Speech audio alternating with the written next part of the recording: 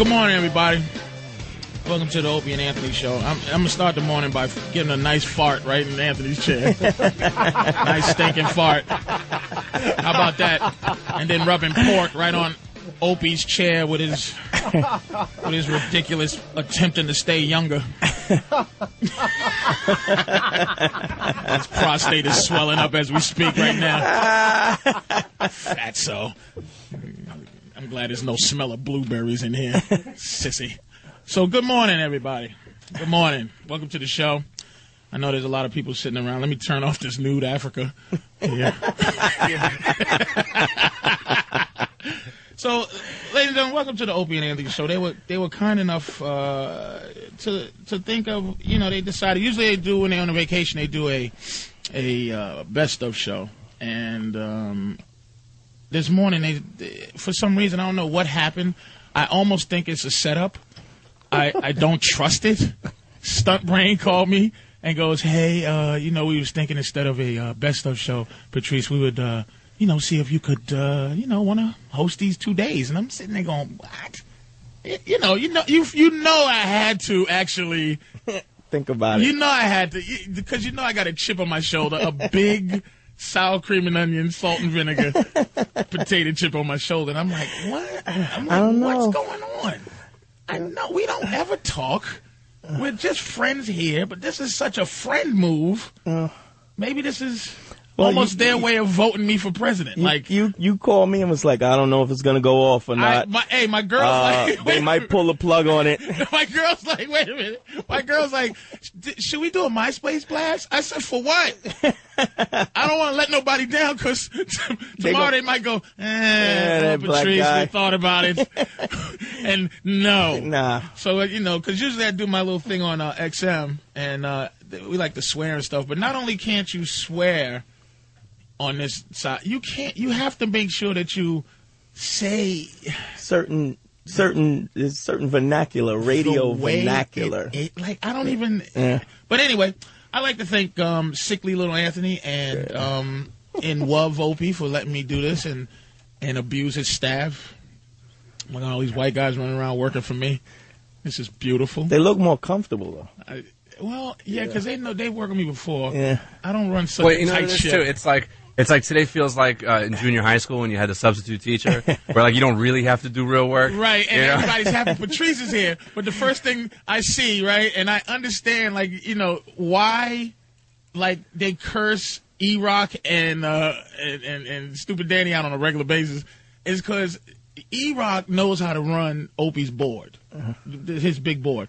So he's trying to give Danny special instructions, and he's auditioning Danny right now to run the board in the morning. Why not? Because E-Rock knows how to do it, and Danny knows how to do what E-Rock's doing, and they curse each other out for the way that they do the wrong job on their board. But for some reason, I think again they're abusing me. They're going to do what they want to do. Anyway. Dude, this is what I'm saying. This is how Obama has to be as president.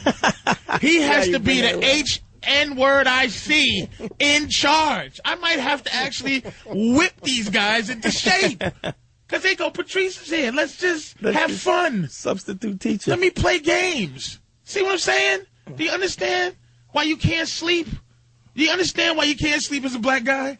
All right, we're not going to start it off this morning. Let me introduce my boy. I have a black host. Yeah. A black co-host. Kinda. You thought I was Puerto Rican for 8 years though. So. Let me introduce you for a second. You thought I was going to sit in here and put a white guy in here in my cabinet? I'm going to fire Stunt Brain soon. I'm going to give me a Puerto Rican. E-Rock's out of here. I'm already playing in my cabinet.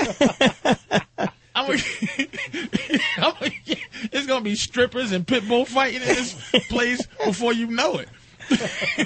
Cockfights. Well, let me introduce my boy, Dante Nero, ladies and gentlemen. I call him Reginald. Yeah. He's also my co-host when I do Black Phillip over on XM. And I appreciate it kindly, you getting up this morning. Yeah. With your broken wrist, which is Thanks interesting. for having me. It's an interesting thing. My friend has a broken wrist.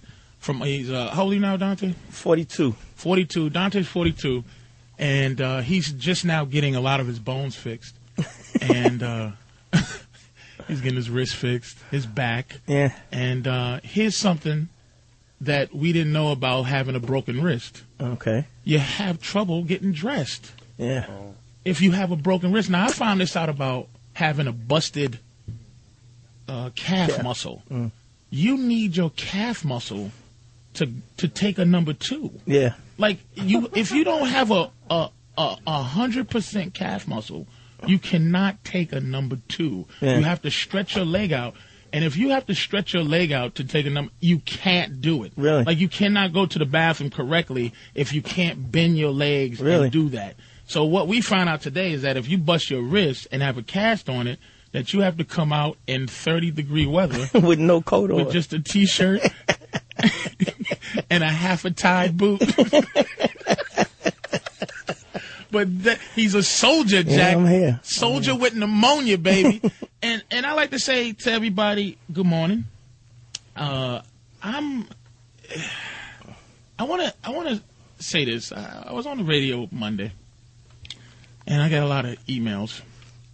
A lot of angry emails about my tirade, my racial tirade I had. And I had a racial tirade, which I think all black people do to have.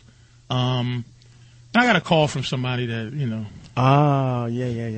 that told me that, I should just love and forgive. And I started laughing to myself like, that's the stupidest advice in history. Like, everybody up right now, nobody is happy, and nobody wants advice like just love. Right now, somebody's mad going to work, right?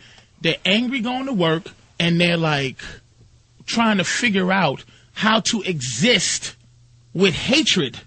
They're not trying to look for love. Like, for the most part, love has always been something that a martyr would say.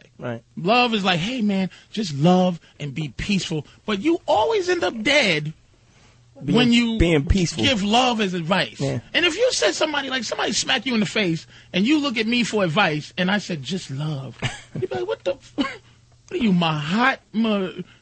Gandhi. Martin Luther Gandhi? Like, what is the matter with you? Like, I'm saying, look, I got a giant chip on my shoulder, dude. And I go through life trying to function being angry. So last night, my function in anger, couldn't sleep. I'm playing Call of Duty 4. Hot. Call of Duty 4. If they want people to love, they got to stop making video games where you could kill. Like Call of Duty 4. Now, I started, and then I realized how I feel as the games I'm playing. In July, I was feeling really peaceful, and I was into golf. I was playing Tiger Woods golf. And quite frankly, dude, golf is a fun game. I probably wouldn't play it live, but playing it on the game was very relaxing. It was cool. It was strategic. I had a certain kind of respect for it. But lately I've been playing war games, and it started out with, I don't know if you remember this game called Metal Slug. No, never played that. Metal Slug is a Capcom game. It's a cheap little army game. Remember Metal Slug, and you just, like you fall out the sky, and then a letter H will fall out the sky for a heavy machine gun, and then a letter L. Kind of like the old Contra. Contra or Commando. It was a better Contra. And, you can upgrade your machine gun, and when the guys died, they kind of went and puffed into smoke, and they made it sound like, when they died. And then if you get killed, they're standing there happy that you died, and then when you float back down with a parachute, and then they go again. You know what I'm saying? So I'm playing that, but then I started moving because I stopped playing Xbox for a while and started playing PSP, and that was on PSP. But then I went back to PlayStation. Went back to Xbox. So I'm playing this game called Brothers in Arms. And you played that? Yeah. Brothers in Arms is interesting. It's a World War II game, which I don't understand. See, this country's crazy because I don't understand why no other war is represented. But World War I and II. War II. No, on video games, only World War II. There was a Civil War game once. It stunk. Like, I never played a worse video game than the Civil War game. It almost was fun. And I'm like, and first of all, I was like, we're the black dudes. Well, I think the problem with that one, I think I know which one you're talking about. It's called Civil War. I think it was the developer was the problem with that one, because I think the History Channel actually put that one out. It was History Channel. It was the History Channel's Civil War.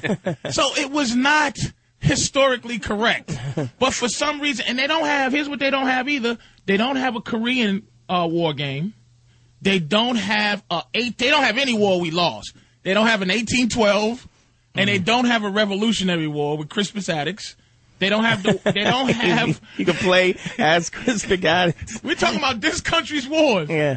The only war that's really good, war game that's really good. I think there was one Vietnam game I played. It wasn't great. They had I think Iraq. Yeah, with the swift boats and stuff like that. Iraq was represented once.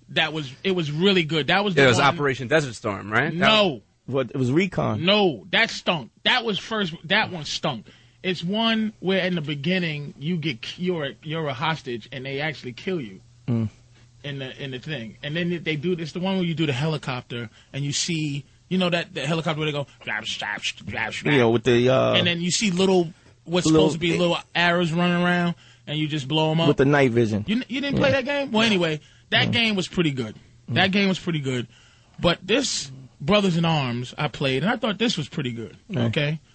And the only thing about Brothers in Arms, it was kind of easy because they had a thing on it where you can hide behind anything. The peek behind You can peek, and then come you out can and just pop sit shots. there for hours until you just pick off everybody one by one. And it was decent, and it was okay, and I didn't like it that much to begin with because I don't like any game that forces you to look at the story.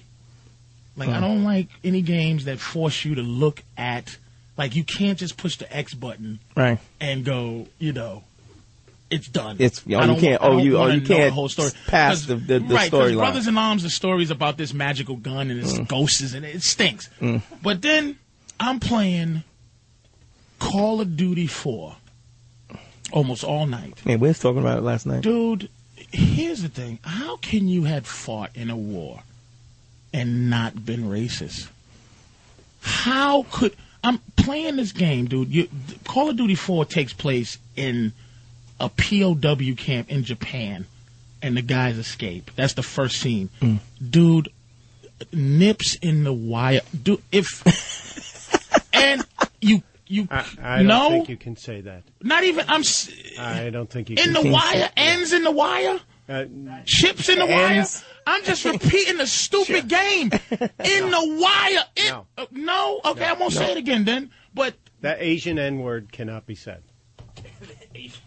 Asian N-word. Are you serious? Yeah. All right, it was dumped, but... Yeah. You can say Asian N-word. Don't you mean... No. It's Call of Duty. Yeah, but don't you mean the new one, World at War? Call of Duty World at War. Yeah, because you keep saying 4. It's the new one. It is. It's 4. It's the fourth one, isn't it? No. It's 5. It's actually 5. It's 5. Yeah. So Call of Duty World at War. Let me apologize. So Call of Duty World at War, the racism in that game that you get, but the racism you feel as you playing it, it makes you respect anybody fighting in a war, because the only way you live is to think racist. Because you're sitting there and they're coming out of the bushes and you just, in the game, you say to yourself, in the wire! Ends in the wire! Ends in the wire. N-words in the wire! C-words in the wire! G-words in the wire! And you have to, the way you play that game... And they keep coming out. Dude, coming out. These games, man, you would think that they can't get realer. Here's what this game did that I've never seen any other video game do. Is as you're fighting, your guy next to you, say you and your boy next to you, not your boy, I'm not playing online, I'm just playing the game. Right. So you and your boy that's helping you fight, there's 20 ends in the wire coming, and if your boy gets shot in the head, you see him get shot in the head. Right. You still got to deal with 20 of them. Right. It's not like the game adjusts because he's dead. Right. The game keeps playing as hard as it was playing, just like Real War, dude. Right. And you just sitting there. I'm up all night playing this game, and it makes you Racist. just. Yeah. So to get back to the ultimate point of this Okay. is make video games where I'm counting We're going clouds. Like, I'm sitting up there upset playing this video game. Then I start thinking, here's where my mind goes, where are the other wars? This war we officially won. Where's the wars that we lost? Why aren't we playing any How we dirty lost is that? games? That gets real Then dirty. Well, who wants that? You know the end. If you're going to put out a video game... What is the end of World War II a mystery? No, but you like the feeling of a win. I like watching a good blowout in a game. Well, But I actually think that the video game is not like in the Civil War one that, if you could play the South, if they make a good Civil War game, yeah. okay, and my thoughts of a good Civil War game is this, is if you send someone back in time, somebody's going to steal it from me. If you send somebody back in time with just a Desert Eagle, no extra guns, just one Desert Eagle, just a Desert Eagle, or maybe some type of some kind of ray gun, right? That you have to find, like you charge it by gold, or you charge it by doubloons, or whatever is back in 1812, or gold. Slaves, or black. Charge it with slaves. Slave spit. You charge the gun with slave spit. Come on, Cleopas. Spitting this gun. But I would love to see that actual. Do you understand why, Stunt Brain, I'm so wired up about certain things, man? Because my mind, I'm looking to relax. Yeah. I'm looking to love. I'm looking to forgive. I'm looking to tickle. So you play war games. But what else is there to play? Well, you said you were playing golf this summer and you were calm. And peaceful. And then something happened, and now I'm playing. People say you feel the way you feel by the games you play now, and by the porn you watch. You know what I mean? Feel there's certain porn you watch when you're feeling whatever, and then certain porn when you're feeling, you're feeling gentle, and you're feeling loving. And then certain porn you watch when you feel your self-esteem is lower, when it's higher. Right. Like I watch a lot of fat girl porn when I'm not feeling good. A lot of BBW porn when I'm not feeling good. And nude Africa. Nude Africa. I do a lot of that. And, like I said, I know you don't like big girls, but, I think it's easier to catch a pig than a parakeet, to be honest with you. I will catch her. Can we say pig on this? Yeah, I just want to make sure. I'm still filling out what I can say. Even in the context, is that right? Yeah. Anyway, look, man. All right, so bear with me today. I'm usually here just listening to Anthony and Opie and Anthony. I'm usually sitting here just listening to Opie talk and Anthony talk, and I get in. So let me feel out running the show. So bear with us, and we're going to take a quick break and be back. Opie and Anthony. Hi, it's Opie. Anthony's to my left, and they want us to say a few nice things about Patrice O'Neill, who's doing our show today. He's filling in. He's like a guest host. But we're supposed to say something nice about him. All right. Got a nice hat. Dress is nice. Yeah. Oh, no, someone else. Yeah. There was the time He's not Rich Voss. Yeah, there you go. There's something nice about Patrice O'Neill. He's not Rich Voss. Wow, that feels good. And I can't say a well-placed cracker at any time. Can I say cracker? You can insult the oppressor still. It's not going to be equal to it. You can't say cracker no more. Every other downtrodden, oppressed people, I can still abuse Peckerwoods, can I? Hunky slave master driver, I can still say that. Right, now you're getting close. I can still say that. But all these people that have these downtrodden mongoloids can't say nothing bad about them people because you can't take a joke. Boy, I can say cracker all day long. Anyway, welcome back to the Opie and Anthony Show. I'm Patrice O'Neal, filling in for the fellas, along with my co-host, the lovely Dante Nero. What's up? Who will knock you out. I bet you this radio show can beat everybody's radio show. Right Ass. I'm serious. And well, not now, because you got that busted up wrist. I hit him. I'll hit somebody with the cast, though. But it's all swelled up. Look like uncooked bacon. Big bacon hand. So anyway, welcome back, man. I was talking to the Stump Brain on the phone the other day. And look, man, this guy sent me a MySpace. I don't even know his name. I'm surprised he sent it because people, they know I don't really pay attention to it. But I was paying attention to it a couple of days ago. And he sent me an email that said, Patrice, hey, man, you're off my top 8.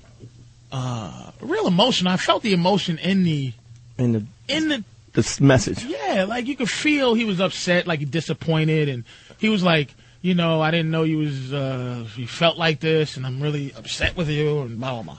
And he goes, man, I'm taking you on my top 8, and you know what, man, put yourself in the position of the average white guy. The plight of the white man is basically what he was implying. And I try to be fair. By the way, phone number is 1-877-212-6263. 1-877-212-6263. 212-O&A. O-A-N-D-A. But if you got a cell phone, it's 6263 because there's no letters on a cell phone. So, look, I try to sit around and think about the plight of the white man. And I'm serious about this. One of the plights I think might be something that a white guy never had to do in this world is actually have an excuse, not an excuse, but when dealing with a black person, now that he's something he's never had to do ever in history, is actually like have a reason for what he does. Like in about the 1940s, you could just kick a dude in his kneecap. A black dude in his kneecap. Right. And just go. And the dude's like, man. Shut up. Why'd you do that? Shh. He don't even need to say I felt like it. He just, he could just wink. And just go, yeah, I feel you. I'm trying to think of, let me think of another thing maybe. And here's the thing. I'm really trying to understand this, dude. I'm really trying to understand, like, what the plight of the white man could be. Now, I discredit anything that everybody else has to deal with, meaning taxes. No, somebody's going to take your house. No, because somebody's going to take my house.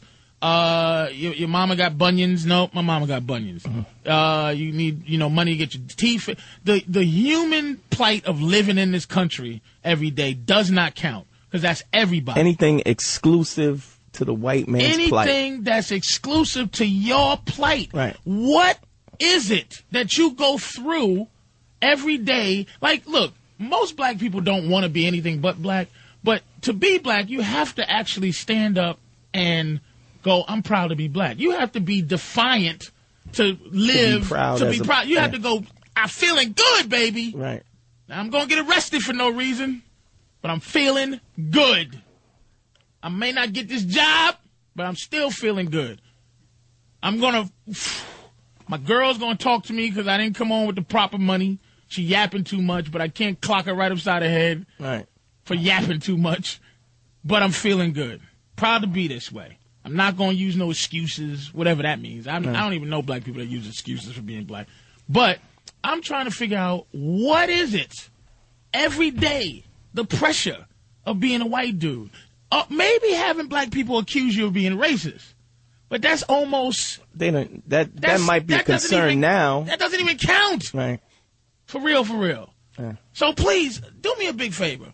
Let me know what the plight of the white man is. The plight. Different from any other...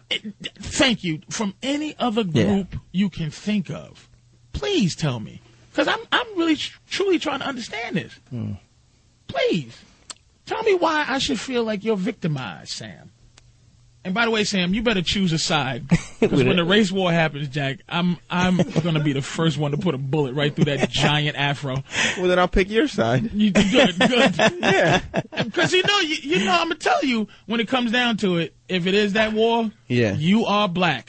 I know. All right. They used to, in apartheid, they used to stick a pencil in your hair. And if it could stand up. Yeah, if it wouldn't come out of your hair, then you're black. Oh, Jesus. And by that definition, I'm very black. I'm black too, I guess. Yeah. All right.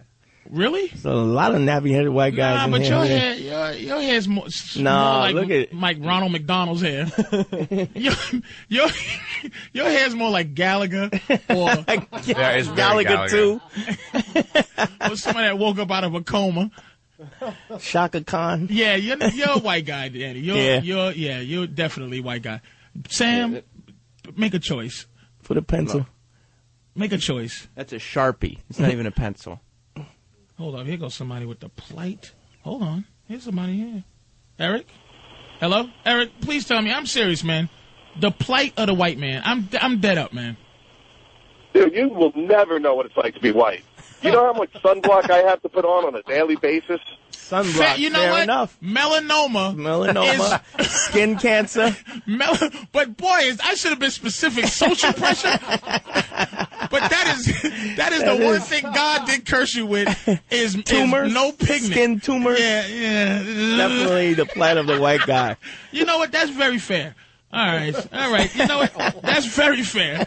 That is something where, but that's still, I don't know if that's enough to make you like think about being not white. Is the fact that you may get melanoma. No. Because sickle cell anemia doesn't make me want to not be black.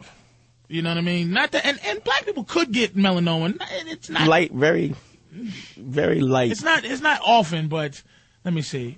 Rich. Yo, Patrice. What's up, man? Hey, look, I'm glad you're hosting. I appreciate you as a comic, but the real plight of the white man are racist, white-hating N-words like you. It's the fact. Wow. It's the reason that we have to deal with. It's this nonsense that we have to deal with every day. All right, Rich. Now don't get in. Wait a minute. Don't get into battle mode. Let's talk about this. All right. Now, don't get into battle mode. Let me ask you this. Let me ask you this. Go ahead. If you was black, would you think that the complaining white race hating black people had a point? Just to kind of, and it's not you. Like, see, this is why I want to inform my white friends. It's not you, Rich. It's not your skin. It's not. I don't look at you like Rich is not the oppressor. Yeah, you're not the oppressor, dude. I'm not saying you're the oppressor. I'm saying, and I understand that, and I don't hate you as a black man. So just to be clear, I don't hate you. So it's a color thing, is what you're saying, right? Well, what I'm saying is that the guilt that is constantly applied because of racism. You're racist, and look, I will not deny that to a certain extent I have racism, I have prejudice, I prejudge.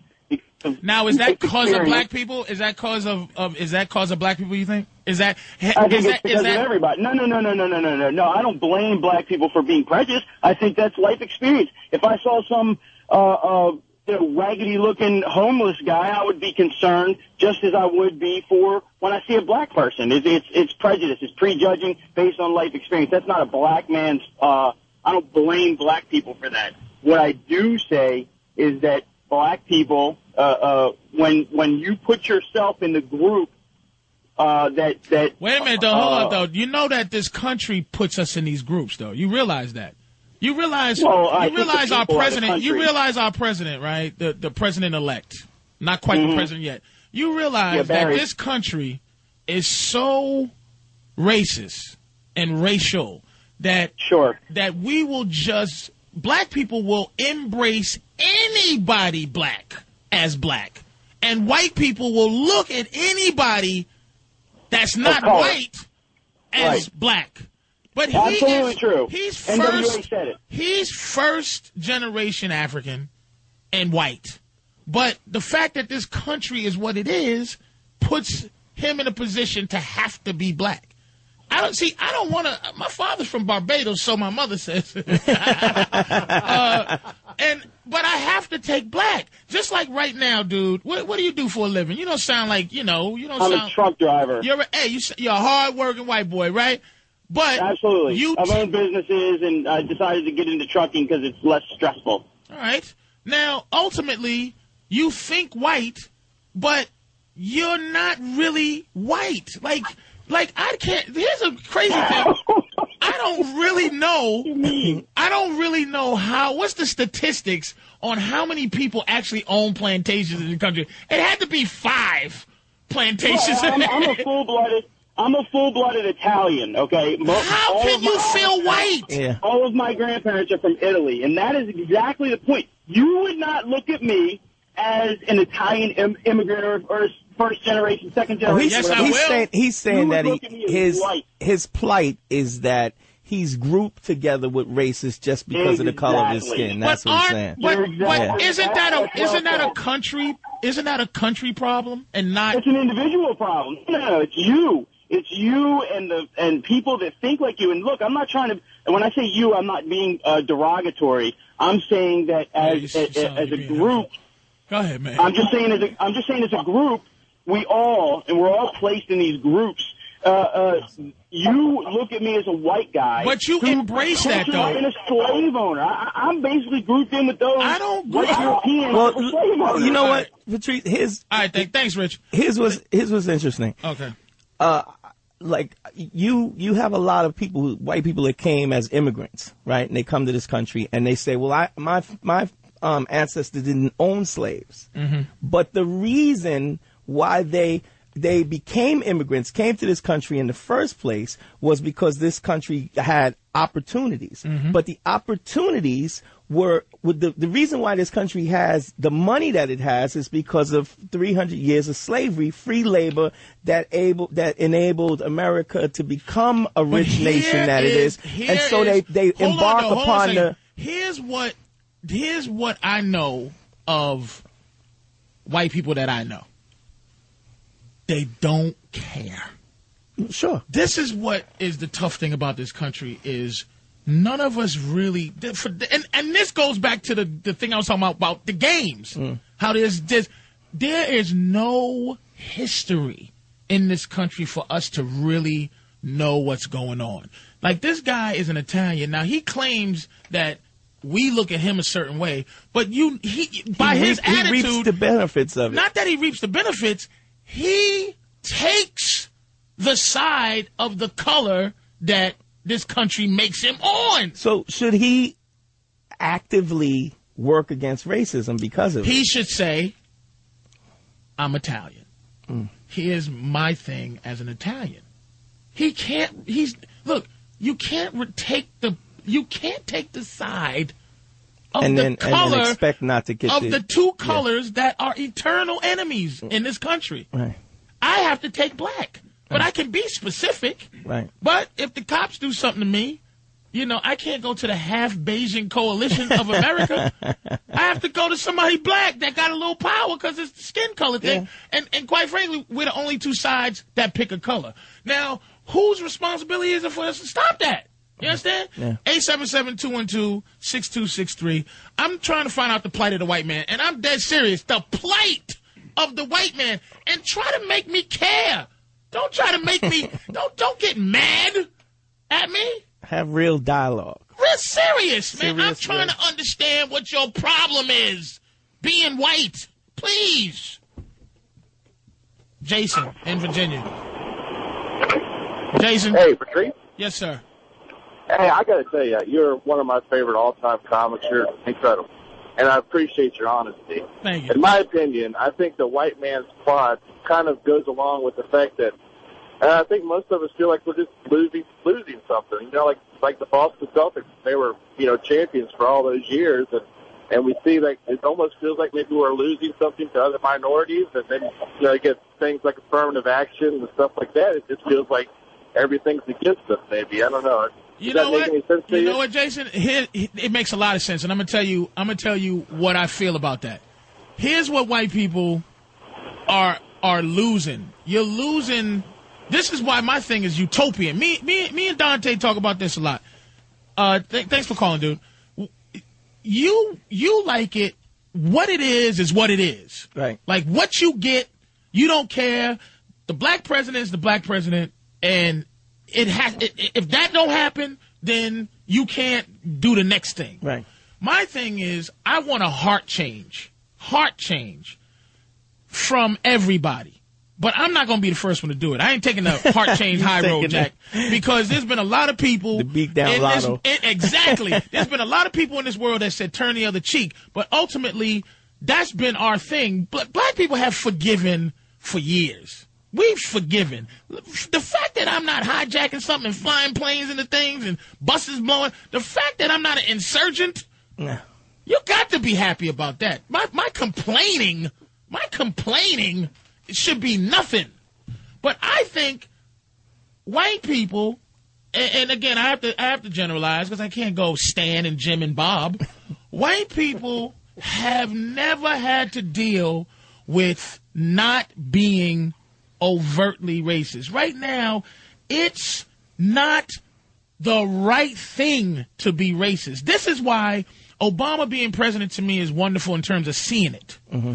But in terms of, I think in 1940, that it would have been the same amount of people that would have voted for a black president if it was able to be. And I'm going to tell you why. I think it's been the same amount of good people who are against oppression always, forever. The amount of people who are against injustice have been the same amount forever. But wait a minute. But back then, being racist in 1920, 1860, was the right thing. It was in vogue. So if you was against racism in 1860, that was a big deal. That was something where you go, you know what? I know. See, white people who suffered this at the same time black people did are misrepresented in this country, because right now it's the wrong thing to be racist. So being right, there's no consequence to being right. It's just that's the thing to do. We talked about this. It's like it's easy to be gay now. It's easy to be out the closet. It wasn't easy to be gay when they was bashing dudes at the Stonewall. A gay guy in 1925 was a soldier. A soldier. A gay guy in 2008, you kind of go, really? You're going through something? You want to be married? In 1925, they was going to smash you in your face. Yeah. We in New York City, everybody's skipping around. You go to the Village, dude, it's skipping. Nobody's walking. No one's walking in the Village. And if you don't skip, you got to go. You saw in San Francisco, gay people were chasing people out of neighborhoods. Yeah. Can you imagine that? Straight bashing. So ultimately, what I'm saying is, dude, my thing, why I have this suspicious thing, and I can't let it go, whatever it is that I'm not sure how good you are. Because you're not allowed to be racist no more. Not according to me, according to society. So you're saying you respect 1960 abolitionists because it was hard to not 1960 abolition, but yeah, fair enough. I get what you're saying. It was hard to be not racist. It was anybody who's... It's easy to not be racist right now. It's easy to do the right thing because the right thing is right. And it was used to be wrong. That's all I'm saying to you. So you understand where I'm coming from. Please. Can I take one more stump, Brian? Yeah. All right. Hold on. Mike, Long Island. Mike, man, what up?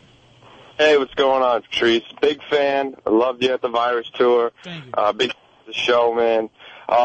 Listen, for years, I grew up in Deer Park on Long Island, right next door to Wyandanch, and I had a ton of black friends, a ton of Puerto Rican friends. I'm a white guy, all right? And for a long time... You sound like you got a little swagger, too, to you, like a little black swagger kind of thing. Yeah, you know, they called me white boy in a derogatory sense. Anytime I was in a neighborhood or in a setting like at the basketball court or wherever, right, or a handball, when I shouldn't be, they felt I shouldn't be there. So how would you feel if I walked up to you and I was like, hey, black boy, and boy being a derogatory statement term for slavery, you know what I mean? You would take that as offense automatically. You know what I'm saying? Yeah, that's true because, again, that's the reason I can say cracker today and I can't say something else. That's why that there's no such thing as the C word, but there's such thing as the N word and the other N word and the B word and the G word and this, that, is because we're looking at white people in this country as the better. You know what I mean? The oppressor. The oppressor as the better. But I understand what you're saying. So let me ask you this. What would you like? What would you like to see? I think a lot of white people would love to love us. And us you know what I really like? To be called Mike. And I call you Patrice. And that's it. Fair enough. So wait a minute. There's nothing in life. There is nothing in life worse than somebody who takes your respect from you just by using words, man. Especially when you're a man and you do the right thing in this world today. Wait a minute. So you're saying, you're saying that you were hurt by white boy, like almost subjugated by dudes calling you white boy. Which, by the way, any white boy around my way growing up that we call white boy was our friend. Yeah. Wasn't derogatory. Yeah, let me put it in the context. You know, look at this fucking white boy. What the fuck you doing here? Oh, wait a minute. Yeah, go ahead, though. Yeah, you had to. How many dunks was that? Go ahead, man. Go ahead. You can't play ball or whatever. Meanwhile, I got a 3-point shot. You know what I mean? I'm just as fair. You better have a 3-point shot. You don't want to be in that paint. Well, you got to get out of here, white boy. Hey, look, man, keep the calls coming. 877-212-6263 if you got a cell phone. 877-212-O-and-A if you ain't got a job. We're going to take a break, man. This is O&A. See you, man. Opie here, Anthony there. Patrice O'Neal doing our show. And, it's going to be a good show, but you're not going to get paid, Patrice. Sorry. I don't know. Not a nice thing yet. Not a nice thing. I thought Anthony was the racist. Like, Opie's been a real bum on these things. And what do? They tape these at some point today and yesterday, and just this is how he really feels. Yeah. Sorry. I get up at 5:15. Do you understand what a chore that is to get up at 5:15? I think we know. Yeah, but white people do that anyway. Y'all work hard and get pretty up sure, at 5 o'clock. Getting up at 3:30 in the morning for the last 3 years, I'm pretty sure. So when there's a white guy who's a loser, what is his excuse? I see a lot of really mediocre white guys in this room. What is your excuse? And I think that might tie into the anger of it. Like, can I have an excuse to stink? You said that racism is not over until a mediocre black guy can rise to greatness. That's what I want for everybody. Mediocrity. Every black president can't be Jesus-like. He can't be African, white, Spanish, with an Islamic name, black wife. Magna cum laude at Harvard. 4.9 grade point. You can't. I want an average C student, black guy, to be able to run for president. Is it possible? This is what I want. Black mediocrity. To rise to greatness. To rise to be able to do great things. You can't think of one black mediocre dude. And listen, I already hear you saying, I already hear it. Watch your mouth. But let's be honest. Don't try to mess with my self-esteem, Jack. But let's be honest. Like a dude where you go, whatever. Black dude that's doing. Now, let like him be I said, president. black mayors, there are. I just want enough black people around so that I don't have to defend anything black just because it's black. That's fair enough. Is that fair? That's fair. I'm just saying. Black mayor, it's been enough bad black mayors for me to go, Sharp James. Who's the pimp? Marion from Barry. Detroit?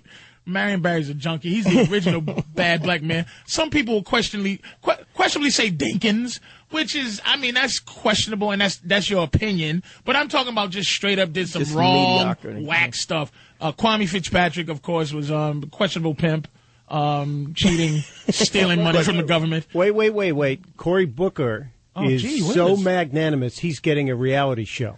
Really? This is the guy in the new Newark mayor. Newark mayor, Cory Booker. Good-looking and man. they're following him around and doing a reality show on him. He was slated to be if Obama didn't get in, Cory Booker was slated to be the next presidential black. dude. Yeah, and him and the other kid, Howard Ford. Yeah, Ford. I don't know if it's Henry or Howard Ford. Light-skinned dude, Republican dude. Light-skinned Republican dude? Gray eyes. He looks like an Obama stunt Good double. looking. Some beautiful dude. Beautiful. Yeah, he could like, and that's another thing. I want an ugly black president. I don't want our president to have to be gorgeous. Somebody look like Nipsey Barack Russell. Obama's gorgeous. Nipsey Russell face. I want Nipsey Russell to be the president. I want a crispy black dude with something in the corner of his mouth that he has to keep wiping. If you vote him president, then I might think racism stop. Sam Cassell, president. They'll never vote. I'm not voting Sam Cassell. I'm not voting Sam Cassell president. I'll be the first in. I want to look at Sam Cassell. Funny eye. Give him a speech. Anyway, welcome back to the show. 877-212-6263 if you got a job. 877-212-OANDA. OANDA if you're at home still chilling. White plight. White plight, we're talking about, it is there actually the plight of the white man? Because I got an email that on my MySpace that said I'm taking you off my top 8, Patrice, because you're a racist and blah, blah, blah. He was like me and now he doesn't. And he's like, look, put yourself in the position of a white man. And I've tried to think, really, because that's a fair question. Right. And I'm like, what? What do you have to go through? And again, I don't want to hear that my daughter's dumb, that my kids barely can read, my mother has a goiter, they're taking taxes. I don't want to hear stuff Plight that's exclusive for the white plight. To Peckerwoods. I mean, to can I say that? Yeah. Stump brain? Yeah, sure. Oh, I can say any abusive white thing I want. Almost. Wow. What's the white thing I can't say? White Emma Effer? Yeah, you can't say but I'm that. saying, is there Yeah, any? but it's the Emma Effer that you Is there can't. any white slur that I cannot say? I guess redneck? we're gonna find. You can say redneck. Really? Wow. Yeah, Jeff Foxworthy made that okay. Are you serious? Yeah. Wow. Can you say moon cricket? That's what they call us. I have never heard moon cricket. Oh, yeah, I learned that in Boston. I said, look, N-word is getting old. What's the new one? Somebody said moon cricket. I said, damn. That's one you say at a party.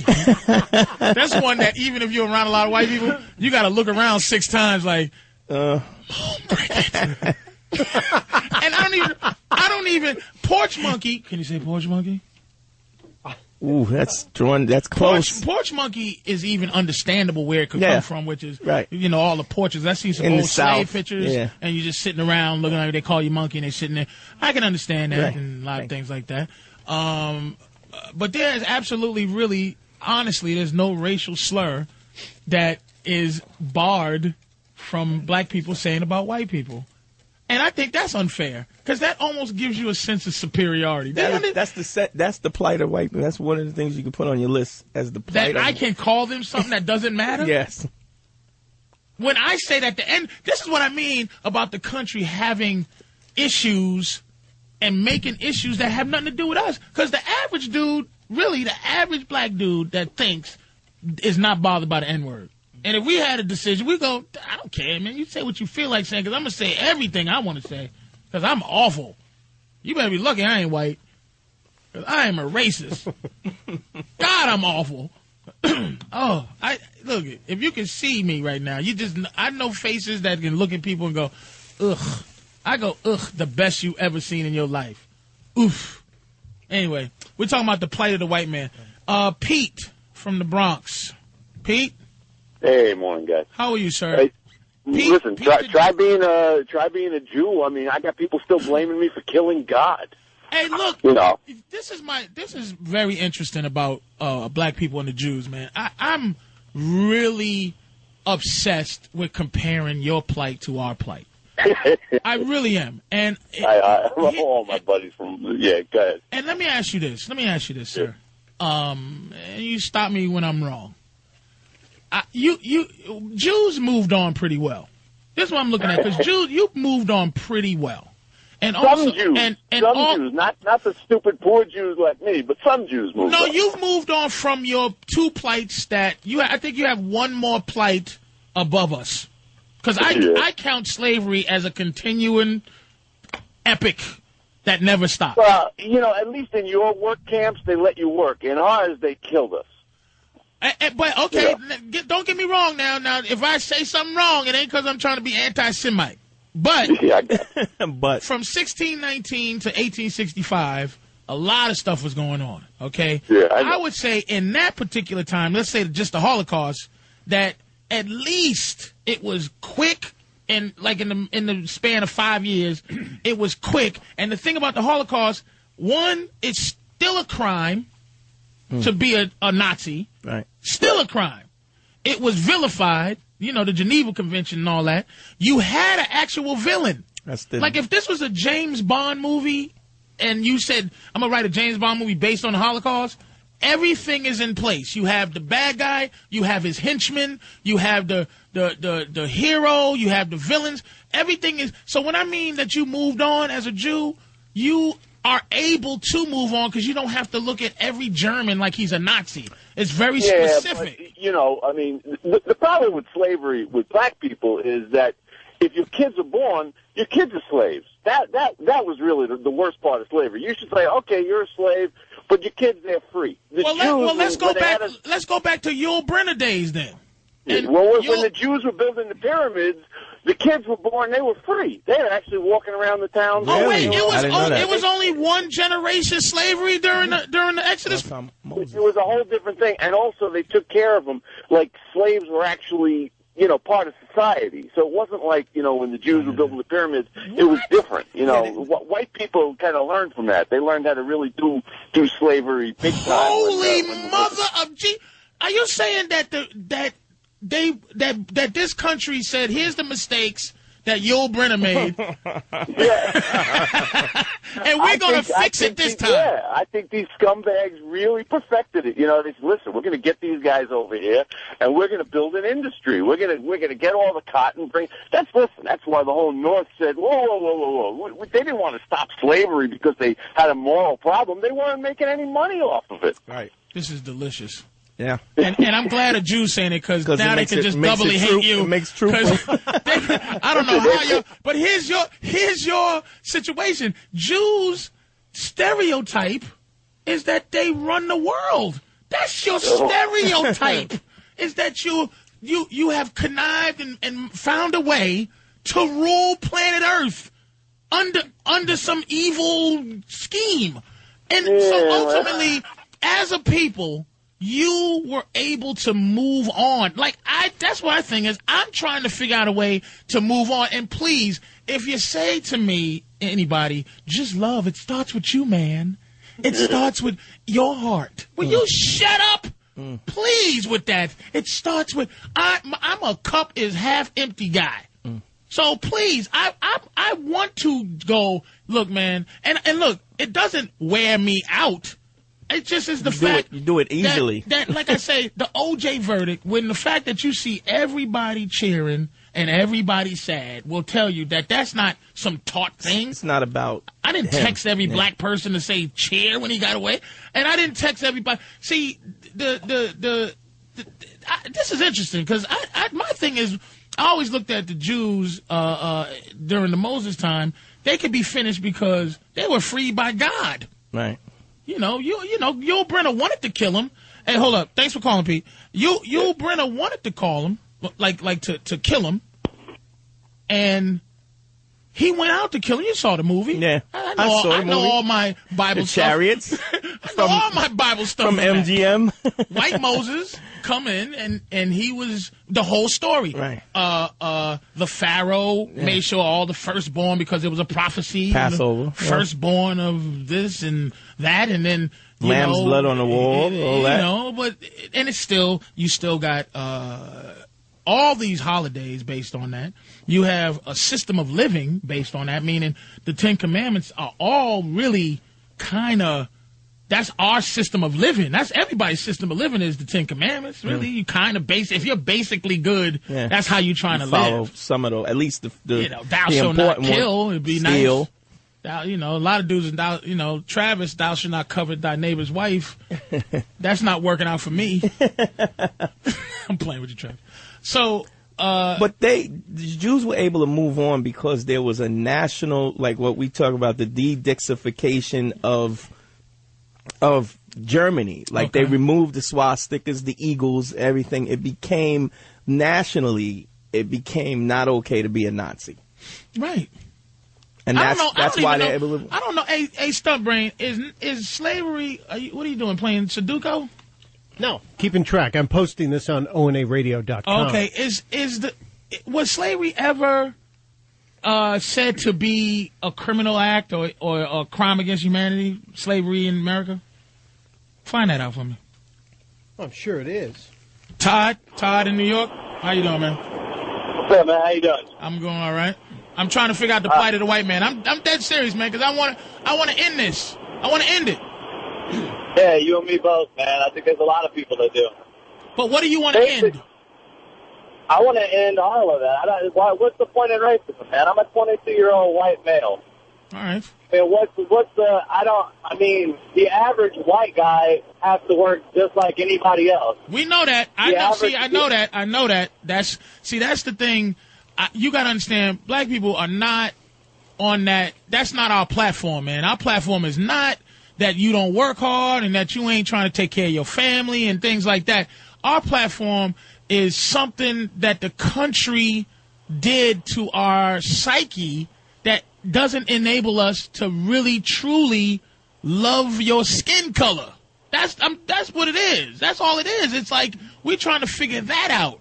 You know what I'm saying? I understand you're a hard-working dude, but it doesn't matter, really, because you feel upset, and you're just an average-working 22-year-old white guy, but you're applying my feelings to you, which tells you something. You should just go, nah, it ain't me, and I feel what you feeling, black man, but it ain't me. But it gets to you. You're a young 22-year-old, and it gets to you. Something's going on out there. Because it doesn't affect me. You know what I'm saying? Like, I look at a black man, and I'm just like, it's another black man. There's nothing wrong with this guy. He's probably doing the same things I'm doing. Right. You know what I'm saying? I believe it's not everybody in the country really, they don't care about it.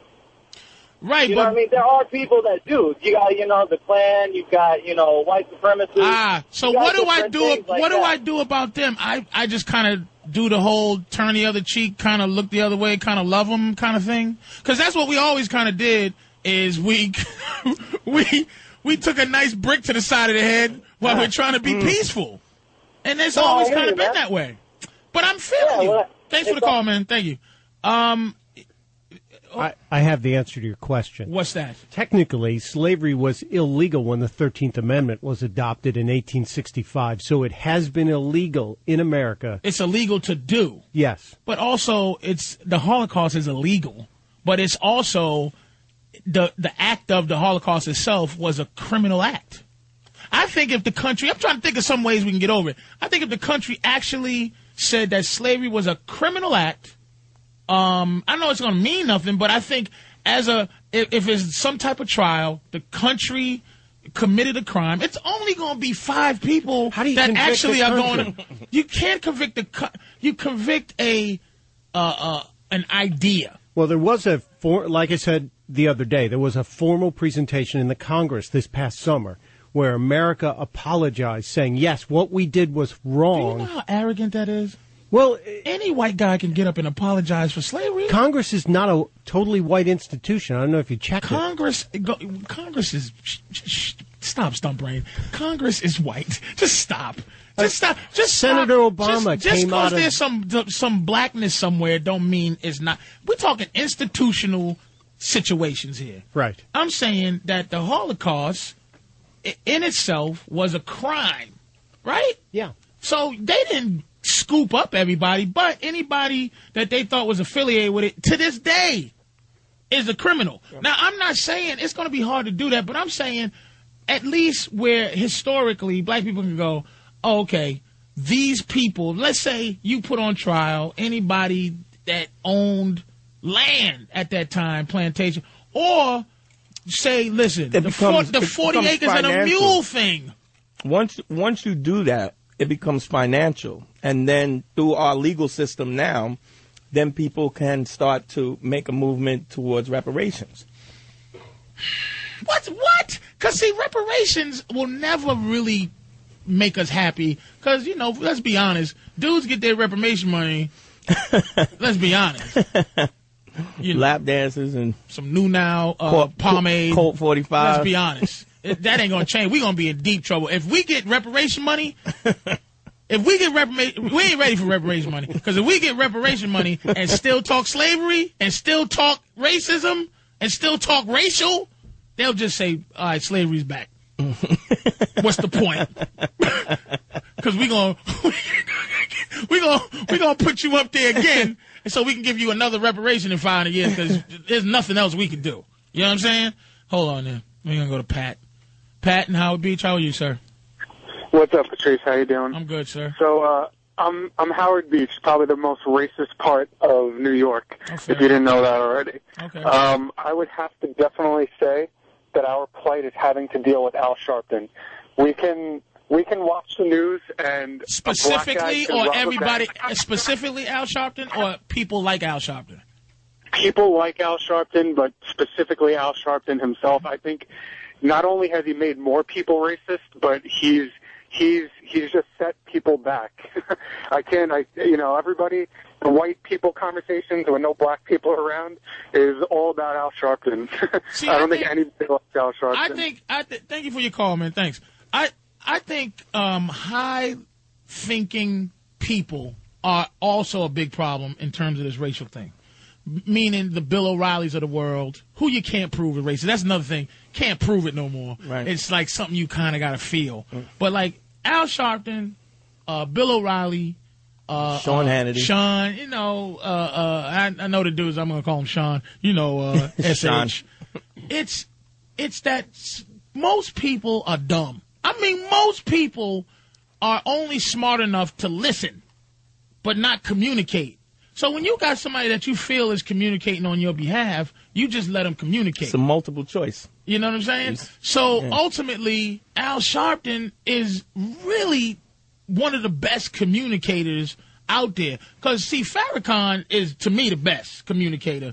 But he's what he is. He's just what he is. He's like, I don't even know how to explain it. But, see, Al is in the game. Farrakhan's not in the game. Farrakhan is I think he's trying to really enlighten everybody on some other stuff. But Al is in that game. And I think the fact that Al is in that game, he uses the fact that there's a lot of black people who just love any black man who could communicate the black plight. Like, and I don't look. My thing is, I just want to see things like let's the Michael Vick thing. I don't want to defend criminals. I'm a dog lover. But when white people accuse any black, I'm telling you how white black people react. When white people go after a black dude, and it seems like they're going after a black dude, it's a knee-jerk reaction. It's just black people are compelled to defend a dog drowner. You know what I mean? But white people are never compelled to defend Gary Ridgway for chopping up 20,000 hookers. You know what I'm saying? Or what's the dude? The BTK guy for tying up families and killing white people because they don't feel a connection to him, and they don't feel as though they have to. But why do they feel a connection to black people generalizing their skin color? But they don't feel a connection to. I mean, quite frankly, look at Stunt Brain. We should be horrified of him Stumpbrain look like he got people tied up in his house. He definitely looks like a Middle East. He fits the profile of somebody that murdered some people. Couple of hookers dead around him. But I'm not afraid of the dude. Yeah. Why is that not the case? But I'm not saying this to say it should be the case. I'm saying that this is how we're thinking, man. You know? All right. Look, 877-212-6263. We're going to be back with O&A. This is Patrice O'Neal and Dante Nero. We'll be back in a minute.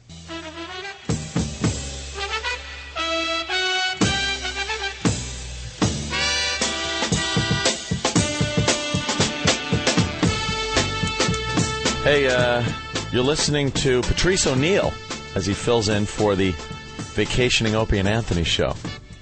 Not really vacationing, but we're just not here. Try to call up and get a word in edgewise. Good luck to you. Good luck.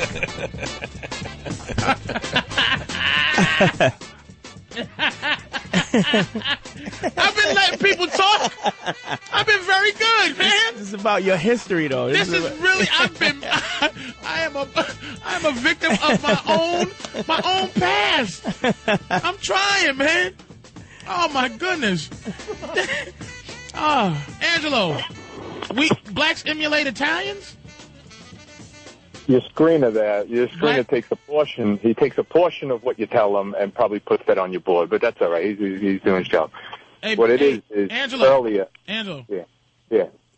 You say blacks try to emulate Italians. And look, it might be true.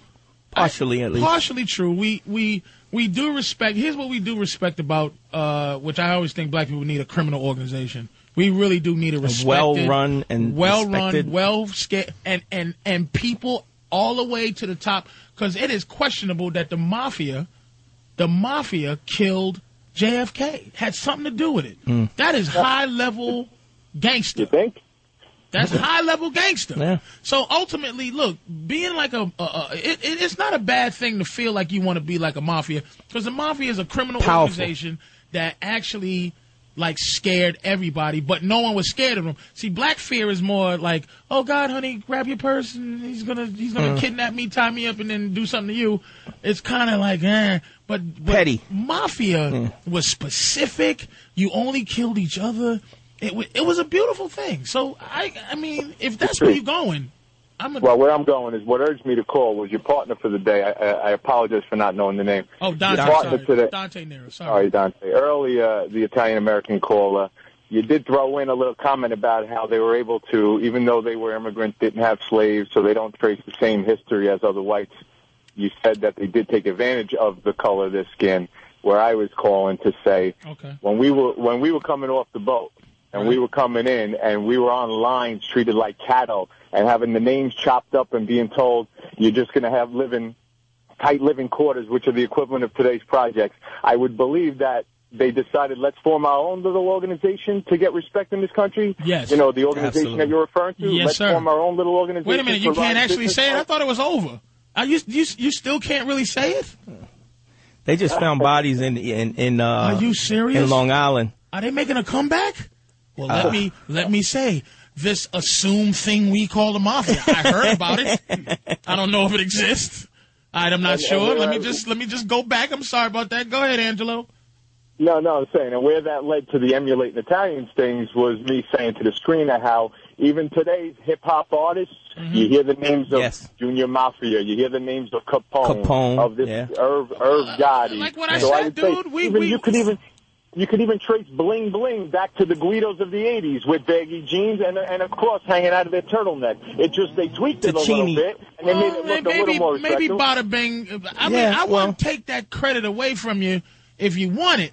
But what I think is that the mob, there's just that idea that you could control your own destiny through crime if you needed to. I don't know. I really think we do respect that whole. That's why black people love. Thanks for the call, Angel. That's why black people. No problem. I got to go. I'm being pulled over by a black cop. Oh, you son of a. That's what I'm saying about Scarface, dude. Yeah. Black people love Scarface. But that's what I'm telling you, Stumpbrain. Scarface is it's a story of a guy that just shot his way to the top. Shot his way to the top. Came across on a boat. Came from Cuba. went to here's a story in a nutshell. Came from Cuba, went to a detention camp. Right. A rich drug dealer paid him to kill some dude that jerked over his brother earlier, stabbed him. Rabenga! Whatever he said at that, I don't know that part. He went to work in a dirty diner. Right. The same guy had a better job for him, where he goes, what about the Colombians? And he's like, why are you? I don't like Colombians, man. He shot his way there. Yep. His boy got his hand cut off. Chi-Chi get the yayo. Back, he goes, give me I got the money. You got the money? Stuff? You got the yayo? I got the yayo. Bring it to me. F you. So I bring it to him myself. Bring it to him. He goes, man, I'm sorry. Your friend got killed. Boom, boom, boom. Pow, pow, pow. He goes over to Colombia, meets with Salsa. Hooks up with him. I like you. You got balls. Throws your boy out the helicopter with his shoe flying off. All I got is my balls and my word. Ba-ba bling. Ba-ba boom. Go home. Get what? You stole your deal, Tony. Hey, what's the news? Frank the cop. F. Casper Gomez and F. the F and Diaz brothers. F them all. I kill those cockroaches. Are you saying I stole my deal? You stole your deal. All right. You finished, boss? I am the boss. Okay, you the boss. Hey, come over to my house. Hey, what about Frank, Tony? What about Frank? Hey, Frank is finishing the business. Okay, I'm going to go eat. He goes, yo, you keep messing with me, you won't be doing anything. Okay. Hey, baby, come over here. All right, keep up the good work. All right. Oh, no, keep up the bad work. The bad work. Yes. Now, go in, try to kill him. He goes, hey, Manny, get up. We got to go see somebody. All right? Please, Tony, don't kill me, Tony. Don't kill me, Tony. Mano, I'm a cop. Kill this piece of doo-doo. Yeah. Bam, boom, back over. Here's what I want to do. I want to kill a guy and then go over to his girl's house with blood on my hands, slap on the booty, and she goes, where's Frank? Where you think? Get up. And then a blimp goes by. And the world is mine. By a tiger. Don't sleep with my girl because the womb's polluted. Jerk over salsa. Fly pelican. Fly. Sit in the tub. Snort some coke. And then get shot on my porch by 1,000 Colombians. Every black man want to do that, man. Don't you understand that? Every black man. All right, we're going to move on from the subject, but I got to go to one black caller, man. I got to. Brother, Steve. Yo, what's up? What's up, man? What's up? Man, I finally got on. Sorry, I took you. They had to actually put in parentheses black. Thank you, Charlie. Yeah, he came back on the line. He said, "Are you black?" And I said, "Yeah." So I have a parentheses black, so I had to do that. So, sir, you said Reverend Al shouldn't speak for all of us, is what you're saying? Yeah, well, absolutely. Now things the way they is. I think that two people, Reverend Al, Reverend Al, who I call Reverend Al Sharpton, and Jesse Jackson. I hope it's going to be quiet now for a while. I don't think Al was. He stayed a little quiet. He stayed a little more quiet. Yeah, I think Jesse cashed in his card because he cried like a baby. And that's not saying that was bad. I just think he cashed it in. His edge has been cashed in terms of because he made it look like it's over too. Al stayed away because Al know where the bread is buttered, Jack.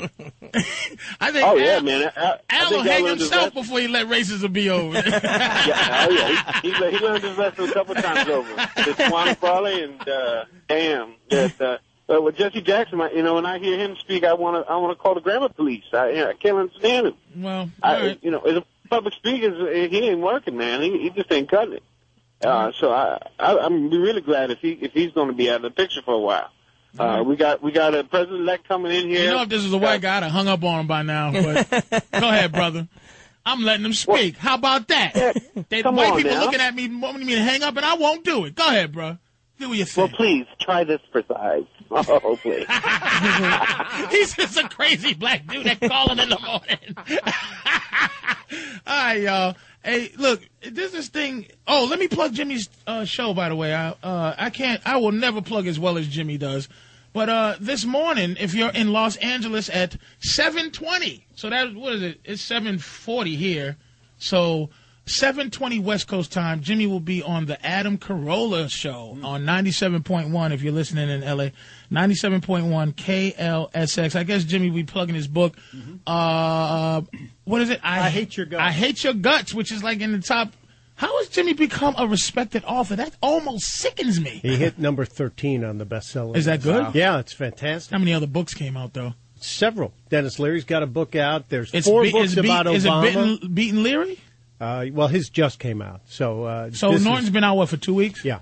And it's doing that well? Doing very well. What's ahead of him, like economic books? And there's a book about a cat that was put into a dumpster in a book deposit at a library and almost froze. What's that? Horton Hears a No, it's about meow? Dewey the cat. The Dewey cat, the mirror yeah, cat. like And Dewey it's beating Norton's I Hate Your Guts? Yeah. Good and there's him. 4 Obama books on the... and that's top. They're up in the top 10, yeah.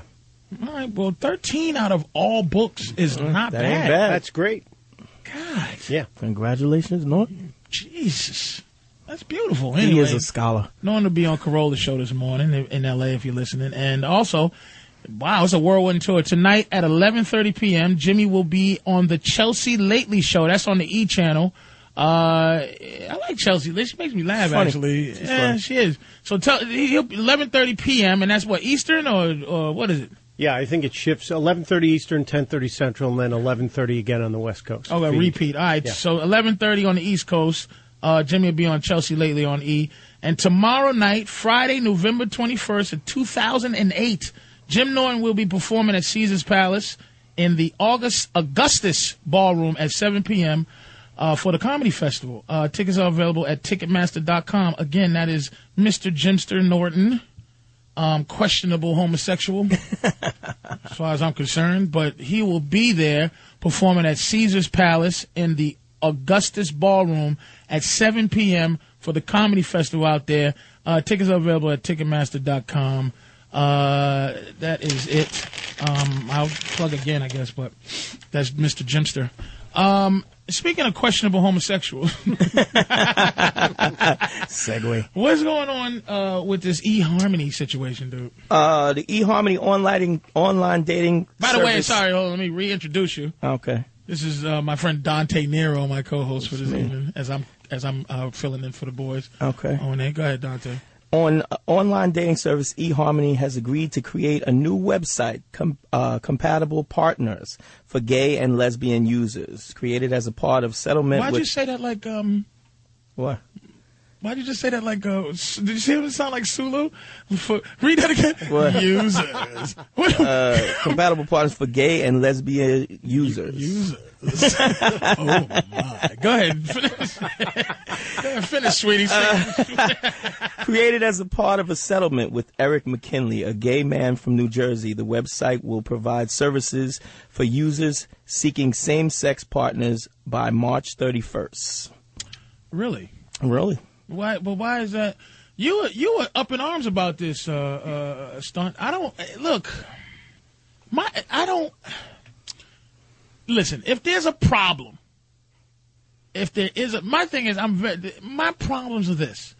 I have a distinct opinion about something, but it's never based on what somebody should or shouldn't be doing. It's just my opinion. My opinion about gay people and what they're fighting for. The platform that they're using. Like, I don't care about this eHarmony thing. If you want to hook up gay people, I don't care. What difference does it really make to me at all? My thing is, being gay is a sexual activity. Not even activity. It's a sexual feeling. Because being gay has to do with being attracted to the same sex. Am I lying? You're right. Who's gay in here? Okay. Gay guy. Quiet gay guy over in the corner. Am I lying? That being gay is strictly a sexual thing, right? I mean, that's the word. It applies to you as a man or you as a woman being attracted to the same sex. That's what it is in a nutshell. That's what gay is, yes. Right? Correct. All right, engaging in a relationship with the same sex. Not just sexual activity. I'm not talking about movement, hip movement. No. I'm just saying that sexual activity does not deem you just gay alone. You have to be in a relationship or want to pursue a relationship with the same sex. Whoa. Just actual hip movement into a place. Having gay sex doesn't make you gay, you're saying? Right, doesn't make you... having a gay experience doesn't make you a homosexual, or having a couple of gay experiences... I don't know any straight guys that would agree with that. That's what people say. I agree with you that if you're doing that business, then you're a gay guy or a lesbian. Isn't that the point? But that's the technical term. Sit down, sissy. You asked, pal. You asked. I know I asked. I was curious. That's how it starts. So, but that's all I'm... all I wanted to make sure... my point is this. I know gay people, there's Proposition 8 in California. Right. I know that gay people are fighting for certain things that I'm not against them having. My whole thing is that I don't think anything could be compared to the plight of any group who's oppressed that can't not be that tomorrow if they don't feel like it. But how do you feel about the fact that this whole eHarmony thing is brought on by the fact of there was a legal settlement by this guy Eric McKinley. He got a legal settlement, and that was the reason for them creating this whole aspect of eHarmony for same-sex partners. So basically, they're forced to... Right. I guess if I owned a company, I guess it was my company. Right. And I didn't want to, that wasn't the place, because here's ultimately what it could do. It could interfere, I suppose, with the clientele of the original company. Right? So if I'm trying to hook up men and women and all kinds of men and women, because some women and some men are very traditional about that. So ultimately, if I'm on a site that may get confused with a site that's hooking up homosexuals and lesbians, I'm going to move on to site number 2. Match or something like that. Right. I'm going to move on to something else. So ultimately, I don't. If I had a company, I don't want you to force me to hook up gay dudes. Because quite frankly, gay dudes, there's enough places to hook up. Like dumpsters. Could you not bathrooms. Fight for everything? Trust me, fighting for everything is not going to get you what you need to have. You need to pick a platform. And the platform will be this. The health insurance thing, the being able to decide your loved one's situation in the hospital, to decide money issues, if you have joint accounts, to decide will, property, things like that. But stop forcing gay on everybody. Because nobody's forcing heterosexuality on anybody. Stop forcing me to think being gay is fantastic. Can I not be into that? You gotta. You're right. I don't think they should be forcing it, but I think when I was looking at some of the stuff in the news yesterday, and that's a lot of the protests and stuff that they're doing because of Prop 8, they are becoming violent. Like they're going after people. Like, I've never seen gay people as scary as the ones in whatever area that was. What is it? Sugarloaf Farms? What's the area in San Francisco? The Tenderloin? No, it's like a street. It's not the Tenderloin. The Tenderloin is like prostitution stuff. It's like an area like you would call the Village. It's the Village of out there. But boy, I do not want to have those gay dudes angry with me. Yeah. You understand? Hold up. Wait a minute. What am I saying there? More on Prop 8 and the plight of the gays. But first, some primetime gossip from Sam. We're back, and primetime gossip is exploding with breaking Opie and Anthony news. O&A show hosts, Opie and Anthony, have abandoned ship. They've decided to take an early vacation and leave everyone's favorite token black friend, Patrice O'Neill, with the reins of the show. I almost think it's a setup. I don't trust it. However, what started off as a happy-go-lucky experiment has quickly become a hostile takeover. Upon sitting down in the studio, Patrice immediately became drunk with power, threatening the staff of the O&A show. I like to thank sickly little Anthony and in Love Opie for letting me do this and abuse his staff. So I might have to actually whip these guys into shape. Within 10 minutes, Patrice started restaffing and saying goodbye to many of the show regulars, claiming that there were too many white faces around him. I'm going to fire Stunt Brain soon. I'm going to get me a Puerto Rican. E-Rock's out of here. I'm already playing in my cabinet. Patrice's reign of power is seemingly unstoppable. However, if there is any good news to come of this, at least Patrice is breaking some of those ugly black stereotypes. Yeah, there's going to be strippers and pit bull fighting in this place before you know it. How has Patrice managed to pirate the Opie and Anthony show? Will O&A get it back? And who will survive? Stay tuned as PTG keeps you informed on one of the most dangerous situations in radio history. Hi, Opie here, Anthony there. Patrice O'Neill doing our show. The very wordy Patrice O'Neill doing our show today. I want to see how they're going to fit commercials into all this babble.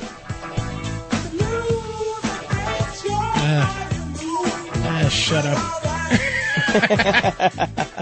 Shut up with your babble.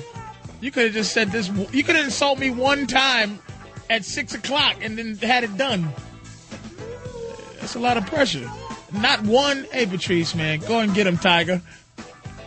That's the support. That's the support black people get. Who cares? I'm always ready for the pressure. I walk down the street. That's why gay parades sicken me, because I'm a black guy parade every day. Every day I leave the house. I should be twirling something in my hand, because I have a parade whether I want to or not. Your mother's... You know what I mean? Do you understand what I'm saying? You feel me, Stunt Brain? You feel me? Stunt Brain, do you feel me? I feel you. God, it's hard to... It's very hard to keep it real. It's hard to keep it real when you got police officers as friends, man. Dante. Yeah. Today he got pulled over and Officer Tomsley and Coyne let me go. First time I ever got let go by white cops ever in my black truck. No, there's no way. I swear to God. Because you're easy. Nah, so I got a black truck with rims and. So we actually have to thank the New York City Police. Yes, absolutely. Actually, we have to thank them, and we have to thank Opie and Anthony, because ultimately, I think you started by saying, I'm doing radio with Patrice O'Neill. Yeah. And then they went to put the cuffs on you. And then I said, the Opie and Anthony show. But we're going to and they go, okay, go ahead. Okay. Godspeed. Godspeed, young. You're one of young the good Negro. ones. One of the Cosbys. And they gave you a pat on your head and a slight fist bump. Go get him, Negro. Fist Not bump. even a fist bump. On the chin. Go get him, buddy, yo, kind of tap. God, it's hard to keep it real when you got a mortgage. It is hard to keep it real when your credit score's in the 7s. It's really hard to keep it real when you're upset because the water pressure on your refrigerator water spout has lessened. So you have to call a white repairman. Your crushed ice maker won't work. It's my crushed ice maker. It's not because I have a party. I have a party for Thanksgiving that Opie's not invited to once again. Gotta announce his uninvitedness. You're not invited. And not because I don't want you there, just because you're probably doing something. I think he'll probably be on his honeymoon on Thanksgiving. Yeah. Oops. Sorry, I keep forgetting. I don't know what he's such a spy. I don't know what to say about him. Covert. I don't even know what color he says he is. I think Opie's Asian. Anyway, it's tough to keep it real. I want to keep it real. I tell you what, back to the Prop 8 thing is that here's one of the things that, because they're trying to blame black people for not voting for it. I'm trying to tell you something about black people real quick in the Bible. We're horrified of Jesus. for some reason, we are horrified of what we think the Bible stands for. If you get a real, true, religious black person, they're scared to deal with the black Jesus thing. Yeah. Or even, like, here's how fair I am. I don't even say Jesus is black. Jesus at least had a deep looks tan. like Saddam Hussein. Is that dangerous to say? Could be. That's not dangerous to say. At least. If you got an old Southern aunt, that's at least Jesus at least looks like Ahmadinejad. At least. If not black, if not crispy black, but all the stuff happened over there where everybody looks like it's a lot of sun. Blam. Yeah. You understand? Yeah. So I'm just saying, I'm so fair that I'm not even going to be like, oh, Jesus was a black man. But Jesus, he didn't look like the lead guitarist for Queen. He didn't look like a wet-head white boy. He did not look like he was crawling around during Woodstock with a lighter in his hand. Mud. I'm going to tell you, he don't look like that dude. He didn't look like that dude. No. And this is why I guess what I'm saying, gay people, is that the reason black people didn't vote much on that is because as a people we're pretty horrified.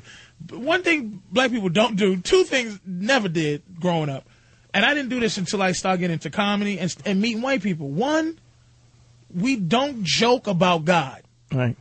Now, one thing hanging out with white guys did a little bit, you open your mind up to, travel opens your mind up to religion a lot.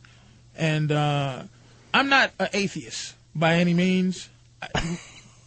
Sort of. I'm too afraid to be an atheist. But I believe in something. You don't want to take it to the hell lotto. So and I'm gonna tell you what I believe hedge your in. bets. I'm gonna tell you what God is to me. God is the unexplainable beginning. It's the beginning. It's like, okay, what's before the before, the before, and the before?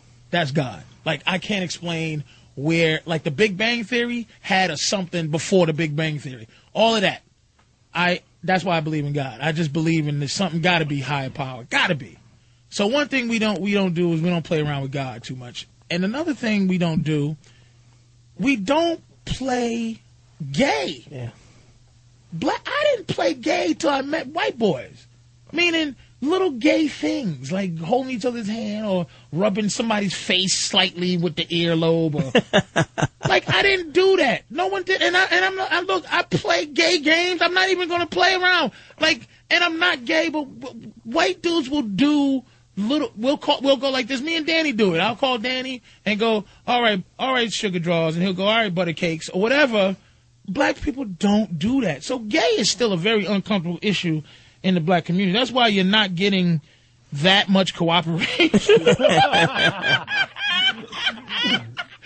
why you're not getting a lot of cooperation from black folks on it.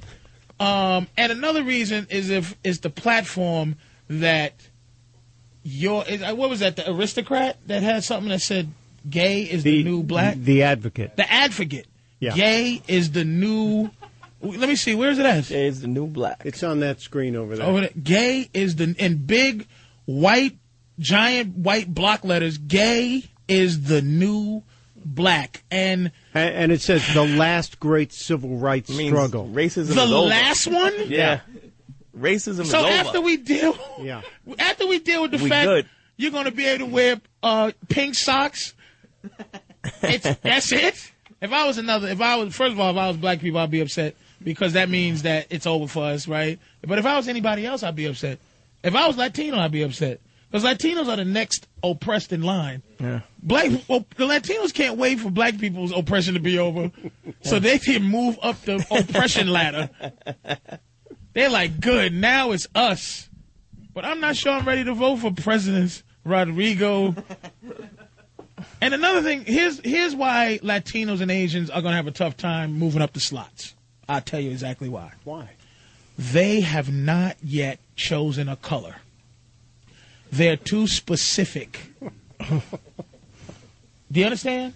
So whatever anybody calls you, like if you're Puerto Rican or if you're Mexican or you're Cuban, a lot of people don't know this because we group them all into the same thing. You have to be quite worldly and you have to give a damn to know this whole Latino situation. Right. First of all, every racial group, if you didn't notice, has the white part, the part that's the white people, Right. the part that they don't like. Like Asians is Japanese. They don't like the average of all the other Asians don't like Japanese people because they're like the high oppressor. Yeah.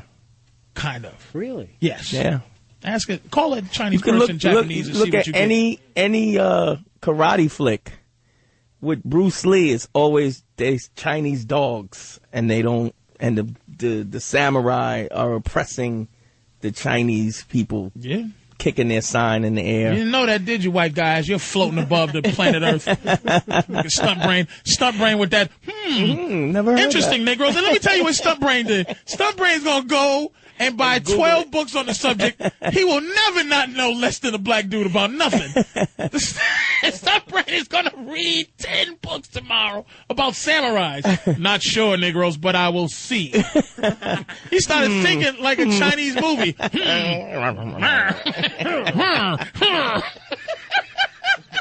And here's the thing about Hispanics. I'm telling you, all other races, if you want to be the next oppressed as soon as we're over, as soon as we get upgraded to at least sharing the earth with white people, sharing power, because I'm very ready to be racist.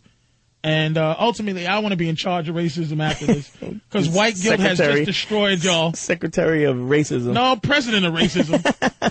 Here's what white people can keep. You can keep outer space, and you can keep the ocean. You can keep anywhere where I ain't going. You can keep anywhere. You can keep mountain climbing. You can keep zoos. Like catching things that don't need to be caught. You can do that. And then you can also keep crab fishing. What about parapsychology? Wait a minute. Then for some reason, I have to turn on the TV every day and see what a tough job it is to catch crabs. I don't want to feel guilty when I buy my trout, to be quite honest with you. I don't want to know that some guy fell in the ocean and died for my whiting or my tuna. Crab legs. Really? Deadliest catch. Deadliest catch. I'm an orphan. I'm orphaned because my dad died. Dipping crab legs in butter. That's a crab fest at Red Lobster. No, people are dying. I'm going to do the cross across my chest. Every time I dip a crab leg in butter. The Mexican Oh Dios Míos cross every time. I order endless ribs and bread basket with a side of king crab legs. Who asked you to do that? Okay, ice trucker. Y'all can keep ice trucking. Here's what white people can keep. I'm in charge of racism. Are we sharing? You're just giving us stuff? I'm letting you have stuff that you already have. So if we're upgrading, that means you don't have to worry about we have to div it up. So basically, white people can keep the Discovery Channel. White people can keep A&E, the Discovery Channel. You can keep biographies. What we get, we absolutely get racism. We get to keep, because we're going to be good at it. When black people are upgraded to no more oppressed, and don't let me lose this point because I'm going to let other races know how to move up to the ladder. Quite frankly, Latinos are absolutely next in line.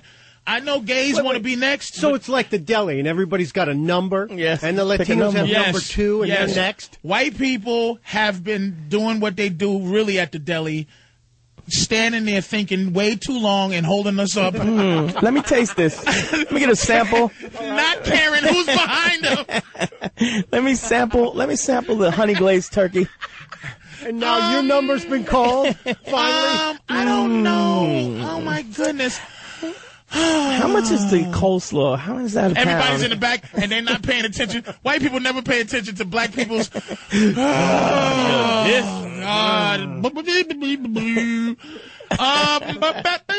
Excuse me, can I just ask a quick question, please? No. All right. All righty. So for about a good 512 years, y'all been taste testing the beef. All right. Now, as soon as we get our turn, white people, you will not be moved away. You will not be ostracized. Right. You can keep, like I said, we get racism because we're going to be good at it. And we're not clouded by guilt. If you're Arab, you are not to work at the airport. It's a simple thing. For president of racism, no, and it's not going to be any like no tricky explanation. things. No explanation. Here's what the press conference is going to be. Ladies and gentlemen, president of racism, Patrice O'Neill. Arabs are not allowed to work at the airport. But excuse me, why not? I'll tell you why. Because you're Arab. That's not fair. Ladies and gentlemen, you will be allowed to work in the outer things at the airport. You're not allowed. You can work at the mini McDonald's that gets shipments of their stuff from the bigger McDonald's. So there's a lot of cold burgers and stuff that are sitting there. They don't actually cook anything. They get it from the giant McDonald's inside. And you can work at the mini McDonald's, the McDonald's mini duty Express. free. You cannot do any security. You can't. I'm sorry, Arabs. It's fair enough. This is President Racist Patrice. And you're not allowed to go anywhere near bags. Now, especially, you're not allowed to decide whether my ID is good or not. But we won't even go there. Now, white people, here's our thing. What would you like? This is what I propose. Because black people get to be racist now. We get to be the cops. But here's the deal I'll sign this for you. We are not to get revenge once we take all the civil service jobs. We must put out white people fires as black firemen. We mustn't profile white people. We have to stop them if they commit a crime. And we have to listen to them, and we have to no plungers, no beatings for no reason, walkie antennas, and no happy tasering, and no. We actually have to be fair, okay? That's the thing. So we're going to be in charge of all possible oppressive forces. All right. White people get to keep outer space. You get to keep piloting. You can keep flying planes because I do not trust anybody but an old white man flying my plane. You can keep anything that has to do with the ocean. Ocean biography, biology, giant squid, anything. All that. How's that as a deal? Fair enough? Now, go ahead. Can we keep the CEOs? Can we? What? Well, Sam? Didn't you pick a color? I'm sorry. You said you'd shoot me otherwise. Wait a minute. Isn't that pen still standing up in your hair? All right. Well, then can white people keep CEO? Yeah. Nah. You gotta divvy that up. That's the ivory white tower. Yeah. Yes, because black people need to learn how to actually sneakily destroy the earth. So yes, white people can stay there because we still got to understand Wall Street and all that stuff. Once we're done with that, you got to go. We get VPs though, right? But it's not hostile. You'll get a package. You'll get some type of settlement. You get a golden parachute. You'll get some type of reparations for having to leave. You get a trip to space, which we now own exclusively. Is what wait a minute. Hold on. Ken Asian is on the phone. I'm sorry, Ken? Yeah, what's up, man? How are you? I'm sorry. I made a mistake. You said you disagree with me as far as what? As far as Asians and Latinos not having a group, dude, I got to tell you, I look like a big-ass, scary Puerto Rican that's just tattooed out. I look like I'll steal your hubcaps and rape your pretty little white wife. Really? And I'm the nicest guy in the world. But let me tell you, you want to talk about getting lumped in with everybody else? Carlos Mencia said, if you are not white in America, you are a nigger. And he is not lying. I get profiled. Wait, sorry, wait a minute. You can't say it anymore. Man, I'm sorry. That's okay. Go ahead. You can't. He said if you're not white, you're an N-word in this country. That's what my man Ken said. But no, what I'm saying, Ken, I didn't say that Asians. Here's the problem with. Thanks for the call too. Here's the problem that I have with the other oppressed groups who are trying to move up the ladder. Okay? Gays are out. And I'm going to tell you why. You're not the next up the ladder. Because you can decide not to be that. I don't care if you're born that way, if you can go, I'm not gay. There's no one that can go, no matter how they feel, I'm not what I am. Asians can't go, I'm not Asian. Blacks can't go, I'm not black. Puerto Ricans can't go, I'm not Puerto Rican. Maybe Puerto Ricans. Puerto Ricans. There are some Latinos that can do that. Pass but at some point you're going to hear that long at the end of something. But your problem is why you're not moving up the oppression ladder. You have to pick one thing to be. You have to take a color. You have to take a thing. I don't know what you have to do, but you can't be separate. Because here's what I learned about Puerto Ricans. All the other Puerto Ricans hate them. Yeah. Mexicans, Cubans. Commonwealth. They can't stand Puerto Ricans because they don't have to swim here. And they're citizens. They're citizens automatically, and they make sure the other ones know it. Yeah. Look at your wet fingers. You see Mexicans and Puerto Ricans. You see the war they have in boxing. You see how hard they fight each other in boxing. It's a patriotic thing. It's the fight of the century when the top Mexican and the top Puerto Rican fight. And you know who wins? The Mexicans have won that all the time. You know why? Puerto Ricans are getting soft because they are here. They reap and the they're benefits. accepted. And they don't have to fight to be here. Just like black people getting soft. Yeah. We used to be the baddest. Oh, we were bad in the ring. Yeah. At some point, I heard Jews could fight. Yeah. When they were any good fighter comes up out of a great ghetto. I don't know. I couldn't believe that, but there were some Jews who could beef at some point. Yep. Black people used to be able to, we ran boxing. Yeah. Now we shooting. But we used to be great with the fists at some point. It's poverty. Poverty Puerto makes Ricans great, are great poverty with their makes great fists. fighters. That's why you got all them Russians Puerto now. Ricans can fight. Yeah. Because you see the dudes with the boxing glove tattoos on their neck and the whole thing. But right now, Mexicans are the baddest dudes. But let me tell you. Russians, too, though. The next in line, Latinos, you're not going to really get to reap the benefits of full oppression till you join together and pick a color that I can completely put you all in a generalization. Lump. Broad base. One where I can make a sweeping generalization. Oh man. Hey, look, we're gonna take a break, and when we get back, we're gonna deal with Snoop Dogg and Martha Stewart. Yeah. Cooking. Oh my goodness. Oh, Snoop. I already know where this is going, I think. All right, Opie and Anthony. If you're listening to the show and you don't hear Opie and Anthony, it's because we're not here. But Patrice O'Neill is. Yeah. So listen to him. Let me give you a little synopsis of the show. Bitches suck. Whitey sucks. Whitey sucks. Patrice rules. Repeat.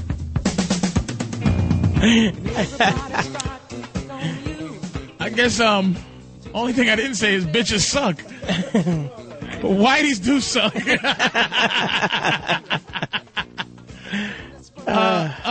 John in Red Bank. Hey, Patrice, I want to know, can white people get basketball back? We'll give you hockey.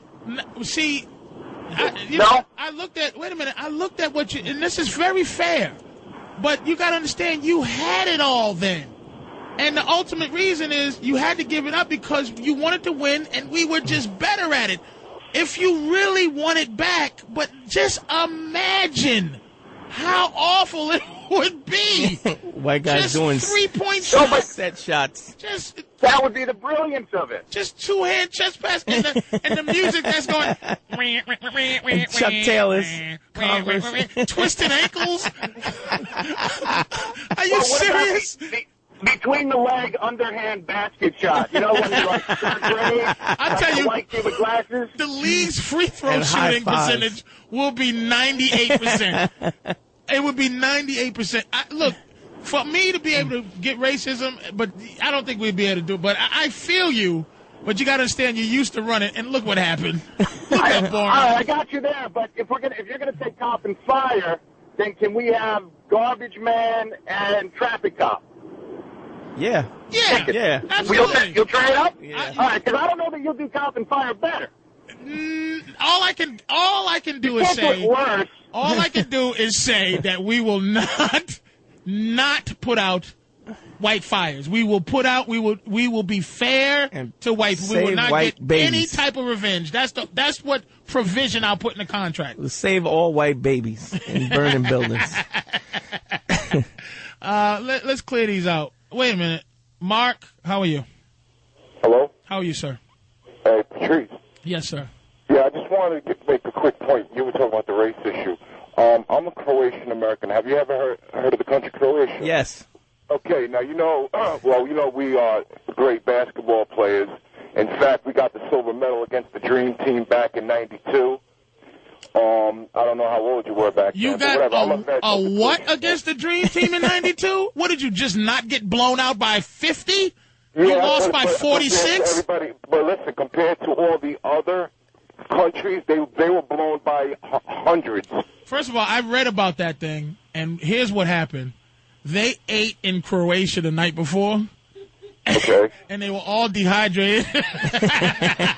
Listen, but you got to give them props. Like Dražen Petrovic from the New Jersey Nets. Great player. First great foreign player in the NBA. It was supposed to be Sabonis, but it was Petrovic. Absolutely. And he died, by the way. Dražen Petrovic from the Nets. As a matter of fact, I know he died with the airplane ticket in his pocket. He decided to take a drive to visit his relatives in Germany, and he died on the Autobahn. Yeah, Dražen Petrovic. If you don't know that dude, he was bad. He was a bad dude. He actually came to our church, where we hold church by the Lincoln Tunnel, is our main church, and he actually donated 2 truckloads of containers. Let me ask you a question. Mark. Let me ask you, how far in line do you think Croatians are before you're actually the top oppressed? For the what? How long you think it's going to take for the country to care about the plight of the Croatians? America? Yeah. Oh, they absolutely. Well, I'm sorry, Mark. No one cares about Croatians. You got a long way to go before we care. 98 in the belly counter. I do know Dražen Petrovic was great. Hey, listen, we got this thing. This is interesting, man. And talking about keeping it real and how tough it is to keep it real. Snoop Dogg, right, Sam? Yeah. Evidently, Snoop Dogg cooked with Martha Stewart. Now, I don't know what happened, but the idea that either black people are coming up or white people coming down, or where it's a pimp interaction. Maybe a little both. I don't know what's going on, but explain it there, Sammy. Well, yeah, I guess he was a guest on her cooking show. She was making some mashed potatoes. Really, Casey Kasem? Yeah. Go ahead. It's not an insult. I'm on the radio. This coming up dedication. at Okay, 1996. And he started teaching her like slang and teaching the audience slang that he uses. Yeah. And this is the second Snoop Dogg teaching white people thing incident, if I'm not mistaken. Yeah, oh, he's done it before. But he's done it with Larry King. Yeah, that's right. And I'm not prepared to call him any names, only because I know it's very difficult to stay street. The guy has a reality show and all kind of stuff. So what happened? Well, I mean, the first clip we have is Martha just introducing Snoop before he gets a chance to teach her what's what. Just introducing him. Yeah. Okay. Like, you know how she introduces a regular guest? This is how she introduced Snoop. I don't know how Martha Stewart introduces nothing. You could assume, though. Right. She goes, if she's bringing on, Susan McGillicuddy, who knows how to sew leaves to bacon, her leafy bacon surprise. Coming to we call her Queen of Leafy Bacon, Susan McGillicuddy, in the cloud. Okay. All right. Go ahead. I have to say he's off the chisel for shizzle. And today he's in the hizzle, representing gangsters everywhere. Please welcome Snoop Dizzle. Let me tell you something about for shizzle. It's the way of what's Will Smith's thing that he destroyed? Getting jiggy with it. Get jiggy. I'm sorry to say this. For shizzle, my nizzle is the way of getting jiggy with it. It's the new jiggy. Finished. It's just white college girls that say it now. Dude, it's an embarrassment for anybody to say it. Mm-hmm. Now that Martha Stewart said it. But let's be honest, that bitch was in prison. And said, send me now. I don't want to wait. I want to go right today. Get this out of the way. She was in that prison sewing those hoes Afghans. Taking the jumpsuits. Smothering them with pillowcases that she made herself. Smothering them with embroidered pillows. Strangling a bitch with 1,000 thread count sheets. All right, what's the next one, man? So she brings him into the kitchen and, like he's a child, starts saying, "So what's this?" and picking up kitchen objects so he can name them. Boy, oh boy, let me hear this. Now we're in the kitchen. What would you call that? That's a Oh, I see what you're saying. Hold on. Yeah. So wait. Hold up, Dan. Yeah. So what she's doing? Izzle talk. She's trying to. Oh, she's trying to get. She thinks this is disgusting. Yeah. Do you see why? Do you see why it's hard to just? I was happy for 5 seconds, and then you see how hard it is to stay. A big potato chip just grew on my shoulder again. She wants him to name spoons like Spizzoon. Yeah. This is my spilladle and my splizzatula, bitches. That's how he cooks. My splizzatula. That's what she's implying? She's trying to lead him to that, yeah. This is exactly why the president of racism takes things away. This is president of racism. The rules and regulations are being set. You just don't know. Splizzatula, baby. Okay, go ahead with the splizzatula. potato. Yeah. He should said ladle. He said potato. But it's a potato. Don't you have a pizzle? Well, okay, I'll give white people credit right now. At least they were in on the ridiculousness of that. Okay, go ahead. All right, go ahead. Call that. That's a potato. Yeah. You wouldn't izzle a potato. But it's a potato. Don't you have a because you can't even make a shizzle out of potato. Potizzle. Potizzle?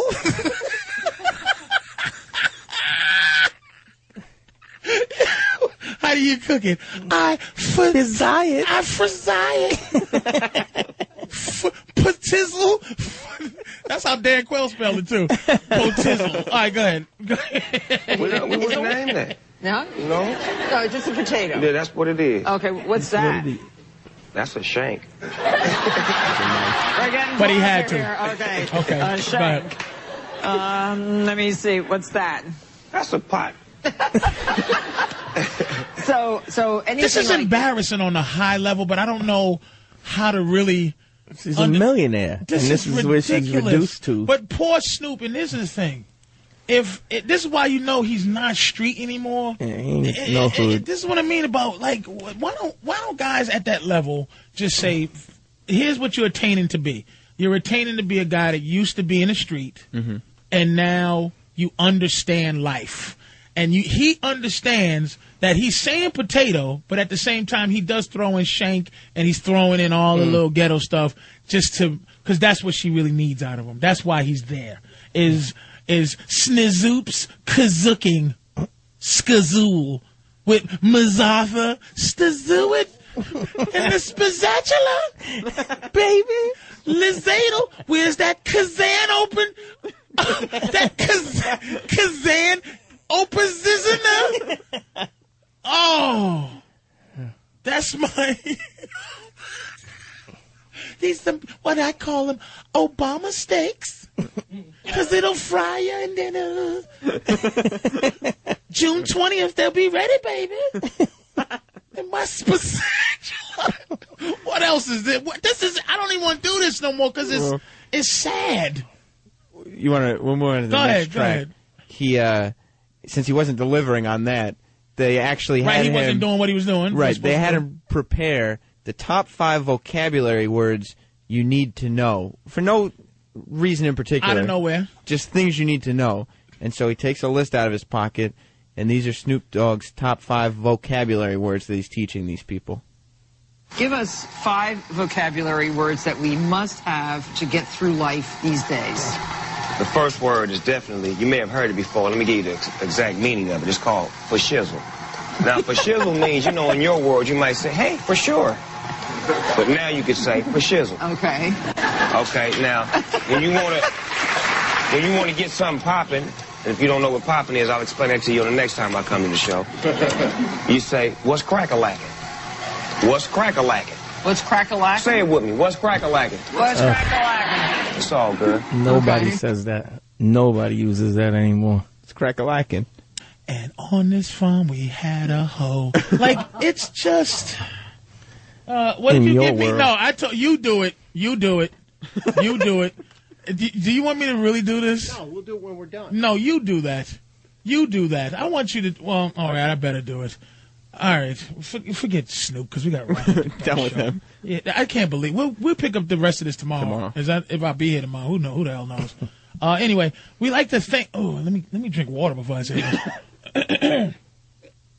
We like to thank Cleveland, our affiliate in Cleveland, for staying with us today. Some people bailed out on us. Who in Boston? Boston didn't play this. They couldn't hear the lovely because I know. There would have been a lot of calls from Boston about the plight of the white man. I was up there doing Comics Come Home. 7,000 white people. Am I supposed to feel comfortable? Jesus Christ. And, of course, Sirius XM and, of course, K-Rock in New York for staying with the show because I guess it was everybody's decision on whether to actually carry the show today. So anybody who carried the show, I appreciate that. I don't know what you carried. You just other than the N-word during the show. But thank you for staying. And what do you think, Dante, and everybody for being here? And you know what? I wanted to say something else. O&A for allowing this to actually happen, I suppose. Dante, you got a plug? Yeah, I'm at Eastfield Comedy this weekend, Friday and Saturday. Where's Eastfield Comedy Club at? On 4th Street and 2nd Ave. 4th Street and 2nd Ave? What's the number? 85. 85, whatever. What's the number, though? The phone number. Hurry up, Wayne. Gay guys are slow. Except for when they're marching. What is it? Come on. 212-260-2445. And I like to thank Studbrain for not overproducing. I like to thank Danny for staying here for his vacation. Like it is a vacation, correct? Technically, yeah. Yeah, technically, man. You could have been doing all kinds of stuff. Danny. Like crying, wondering why you didn't make it. Why you're mediocre and you have no excuse for being how you are. I'd like to thank E-Rock for being in love. I keep bumping into him and his girl at Target in Jersey City. Buying and love things. I'm just going to buy like women's belts to put on my hat for a new band, and he's tickling somebody in the He-Man aisle. In the Mrs. aisle. He got dual earphones or whatever he got. So, how much time we got left, dude? How do you end these things? About a minute over. A minute over? Yeah, so we can go. But don't forget Travis. Oh, dude, Travis is having, me and Travis are having a child. Me and Travis's wife is pregnant, man. So, hey, listen. I thought that was my baby. I forgot. Thank you for the phones. Everybody who stayed, dude, thanks, because it would have been impossible, really. So I appreciate everybody. Sam, thank you very much. And I guess we'll see you tomorrow. Depends. Tomorrow at 6 a.m. Patrice O'Neill filling in for the boys, O&A. See you later. Peace. Good morning, Freddie Scott, who I think is dead, actually. Freddie Scott. Today is what we call unsung sampled. The unsung sampled heroes of hip-hop. Rap. Your favorite rap songs. The originators are being are being loved and honored today. AKA Patrice is finished with hip hop. I'm not sure if I'm finished with hip hop. And it's not you. You got what I need, and you say you're just a friend. It's you got what I need. You listen to this. Listen, everybody. Don't sing along. You got everything I need. You're like medicine to me. All right. Thanks, Dumb Brain. Listen to that. Isn't that beautiful? That's a beautiful song. Gorgeous. And this is the running theme today. We're gonna, because I grew up on hip hop. I would say about what 82. I grew up 70, 78, 77. 78. What are you? How old are you? I'm a young man, as you said. 70s to nothing. What are you talking about? Well, the first 9. First hip hop record, King Tim III with the Fatback Man. King Tim III. Me, the Fatback. I have that on my iPod, but we can't. Yeah. Anyway, so what happened is, I don't know what I got into, but the first time I ever actually was upset with hip hop was the day it was a song by War. Remember that song? War. Slipping into darkness. Yeah, Slipping into Darkness. Boom, boom, boom. Bang, boom, boom, boom. So I heard, it used to be a group, there's a group called Poor Righteous Teachers. It was like, rock this funky joint. Yeah.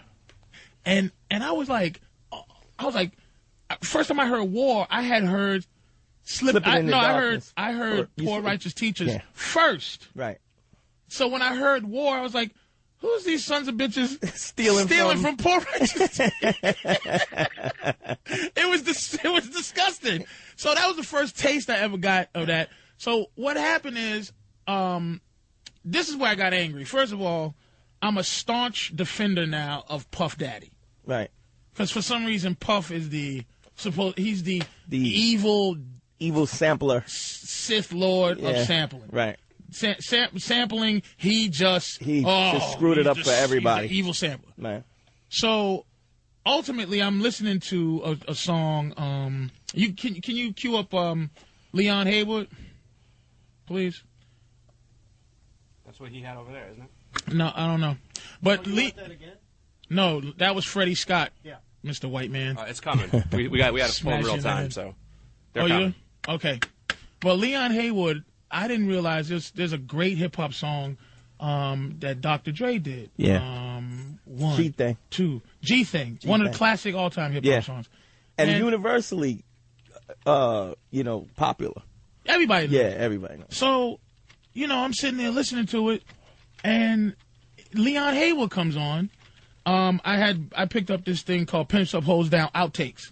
And it was like a sidebar of like behind the scenes stuff that you didn't see on the original Pimps Up, Hoes Down. Or not Pimps Up, Hoes Down, American Pimp.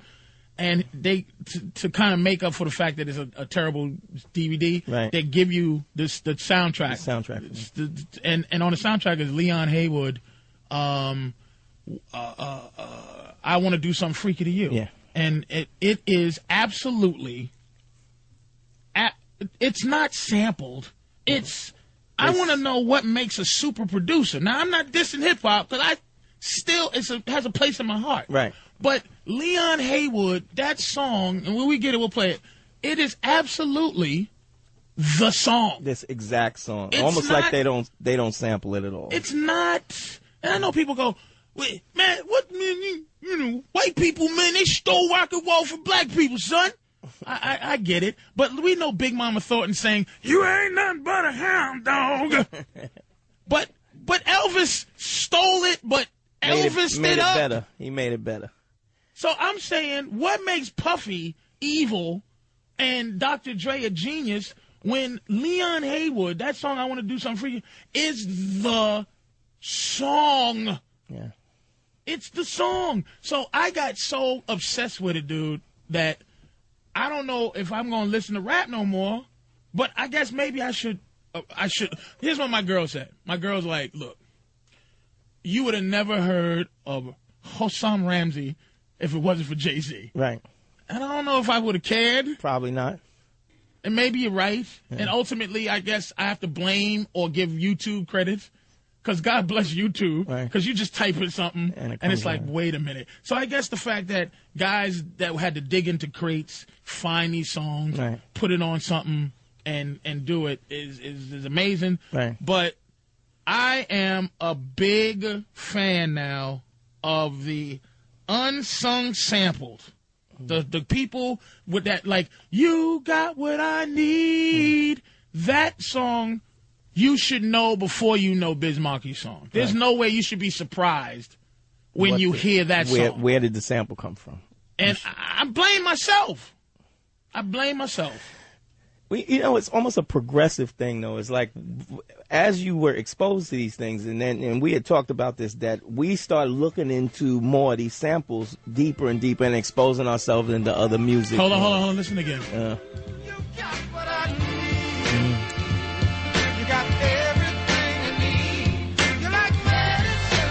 How dare? It's a better song. How dare I not know this man? How dare I sing Biz Markie over this and not sing this first? Yeah. How dare me? How dare me? Not how dare you. Not how dare anybody else on planet Earth. But how dare me not know who Freddie Scott is? I was looking for a reason to not stop listening to hip hop. Right. Ultimately, the only thing I could come up with that people convinced me is that without hip hop, I would have never known Freddie Scott, which is it's a fair point. It's fair. Yeah. But I was 2 inches from denouncing hip hop because there's not a song that's not just. And this is clearly a better song. It's more melodic. It's hot. It makes you emotional. Yeah. Why did he go, just a friend? Like, it just... And just listen to this, man. Yeah.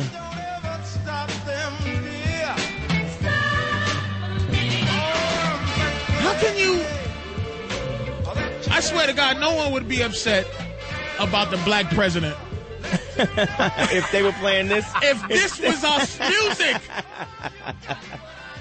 No one would go, Obama, nah. No one would do that. People would just be like, wow. There's no racism to this.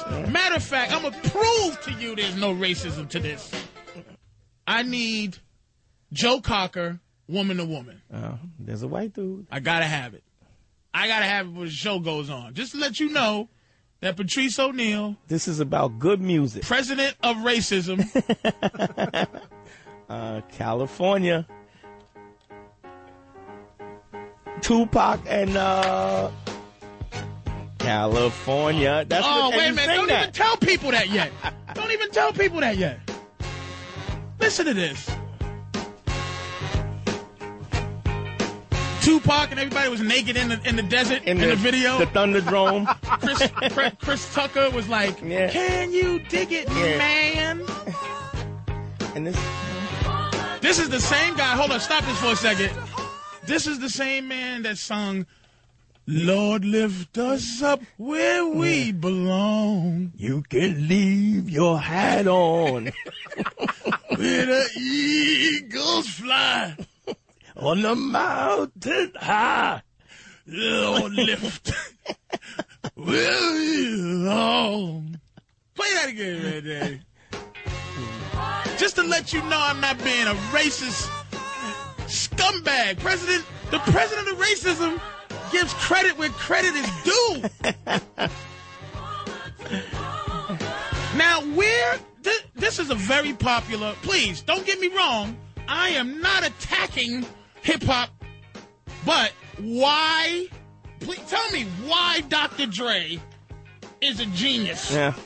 For this song, and this is the whole song. It's not a different. This is not even nothing. a sample. It sounds like the same. I think in this song, Roger Troutman had that thing in his mouth that went.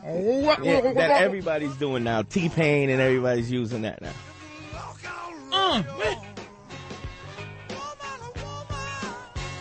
Look at Look at the black side of Sam moving. You can't help it, can you, Sam? One of his hands are popping. He's popping one hand. He don't know what he's doing.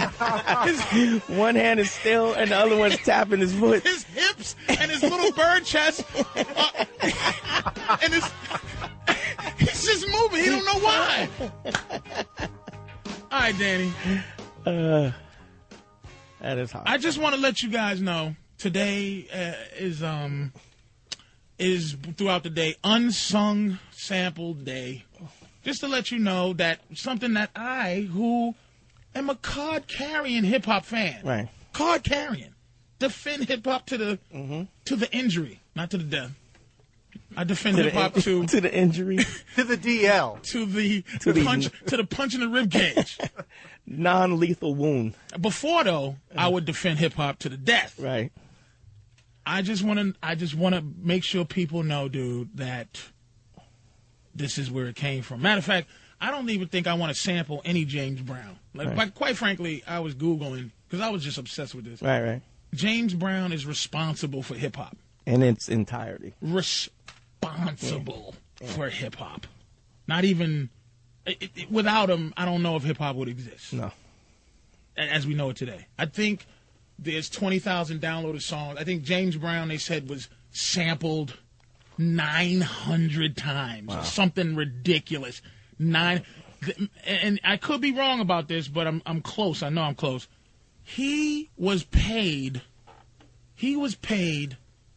something like $40 million based on the future sampling of his music. Wow. Just for the fact that so many people sample him, we don't have time We're just gonna to go and get this. We're going to pay him ahead of time for the fact that we're going to use his music. Wow.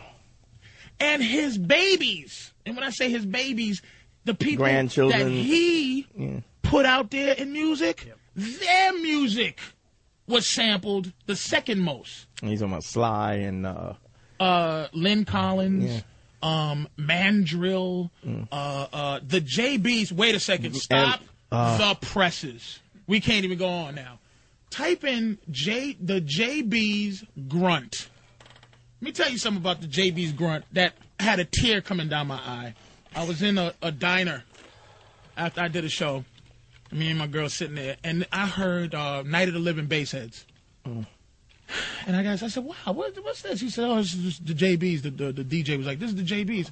I said, can you play that again, please? And he played it. That song, JB's The Grunt, is the entire album of Nation of Millions. My third-rated hip-hop record album of all time. Number one is Run DMC's first album. Number two is NWA's first album.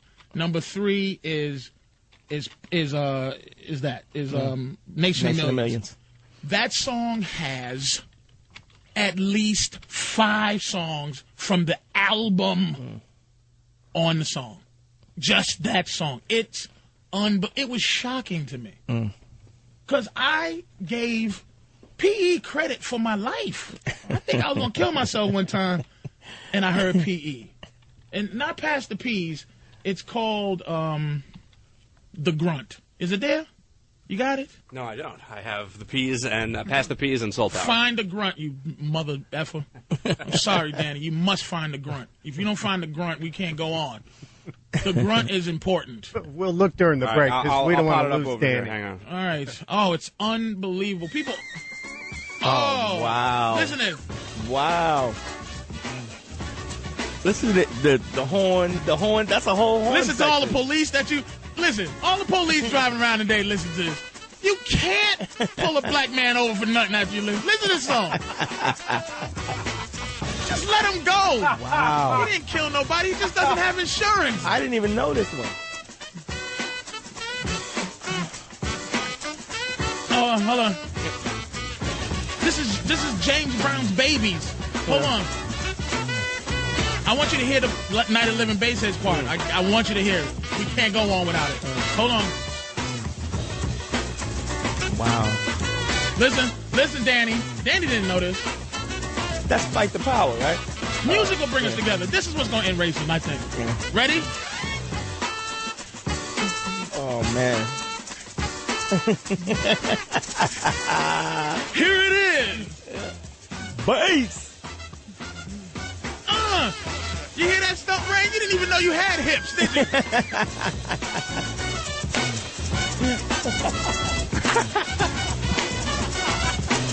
Look at him. Pull over, officer. Just let him go. Just let that N-word go. He's going to work so he can afford insurance. Just let him go. Hey, garbage truck, pull over a little bit so I can get by you. Just a little bit. You can't park a little bit. It's 5 in the morning. You have to block the whole street. And could you please pick up, just take part of the crib that I left. I know it's not bulk garbage day. Could you put that in there, please? Is it possible? Oh, God. Huh?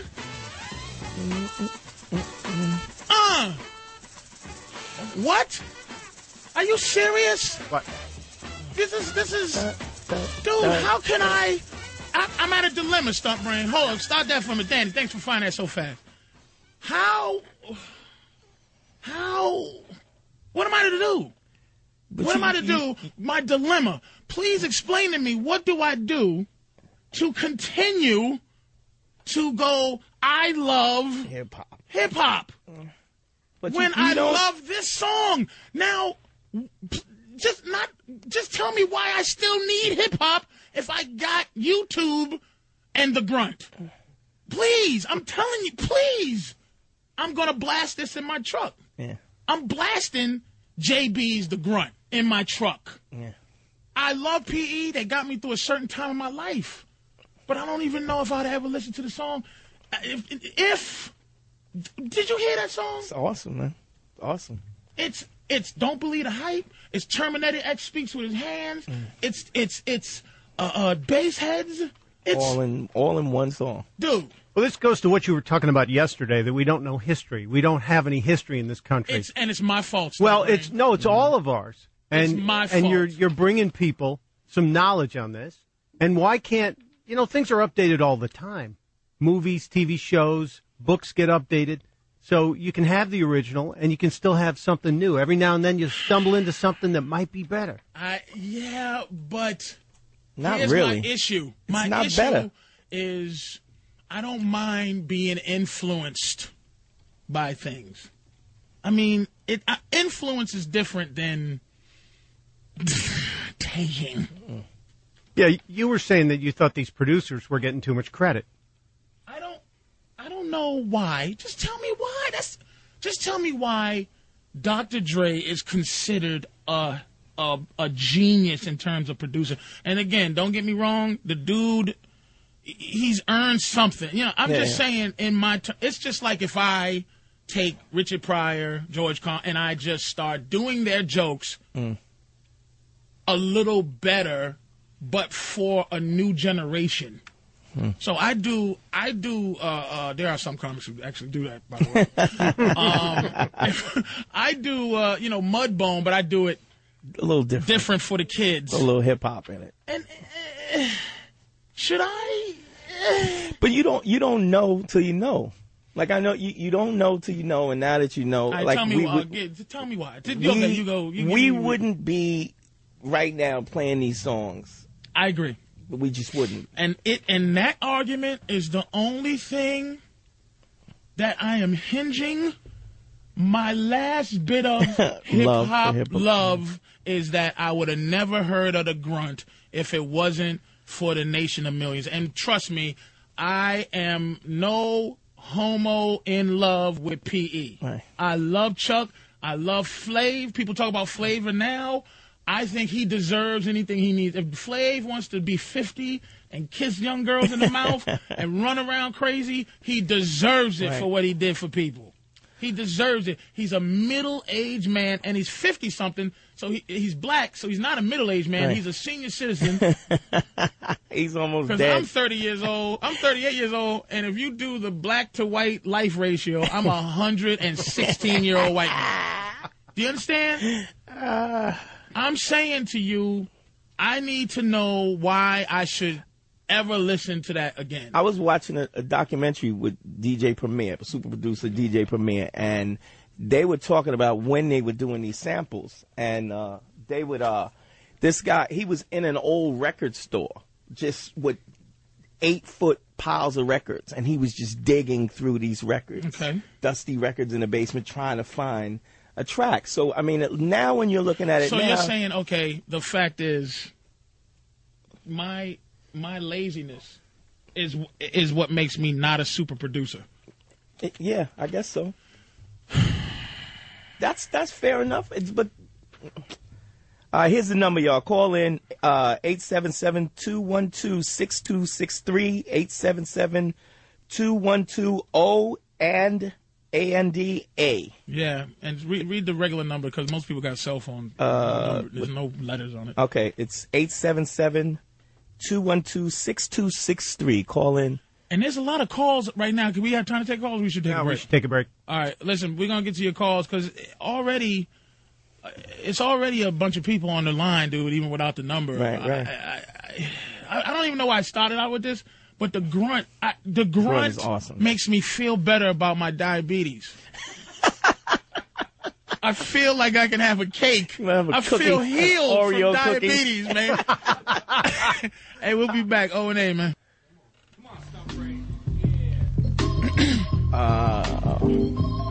Hi, Opie here from the Opie and Anthony Show. Patrice O'Neill doing our show today. Listen to him make the same point over and over and over and over and over.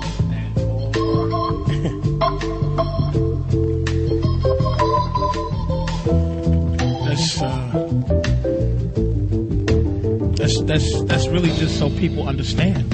Okay. That's so people get the drift. Start that over again. That's sexy too. Just real sexy. The rap song attached to this, by the way. Start that over. I have to nail the point in because people don't listen. It's a short attention span, baby. This is the land of the internet. I have to say it again and again. Listen to Quincy Jones, "Summer in the City." Listen to this. Classic hip hop song by like one of the kind of a fusion hip hop group, the Far Side. Well loved group. Yeah. But why do I need them? Why do I need to say Far Side again when I have Quincy Jones and I have this? Listen, officer. I know I ran 6 red lights, but you know anticipation is part of this driving thing. Let's be honest here. Yeah, look at the big picture. Let's be honest here. Listen, I know I didn't take a shower yet, sweetie, but you smelled me this way before. Let me get a little piece before I have to go deal with the man. Come on, man. Just kiss it a little bit before I gotta go deal with this boss of mine. I like a little meat with seasoning. Come on, you stink.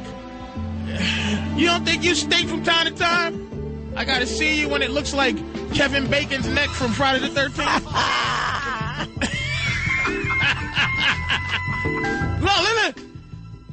Look at Sam. Got Sam. Sam. If anybody don't know, Sam has chosen a side, says the president of racism. Sam is now black. No more of these teasing things. And he's disappointed too because he can't even help it. He's hurt. It's disease. Sam is diseased with rhythm. You don't have a choice. Right? Okay. Where are you? Over here. Which one? Over here now. I'm over here. I don't have a choice? What do you mean? When that music comes on, you don't have a choice. You know what you are. Dude, I mean, everybody. We need to talk to your mom and dad and break the news. And we need to have Maury Povich here. So when your mother runs in the back pretending she didn't know, crying. Falls down. Don't worry. I'm going to play that song one more time. Wait a minute. No. Play the grunt one more time, Daddy. When Sam's father finds out. You are not the father. I don't know about all that. Sam, there's no way, if your parents are white, that you are both their son. It could be somebody farther back, dude. Mixing a little not even on that whole Thomas.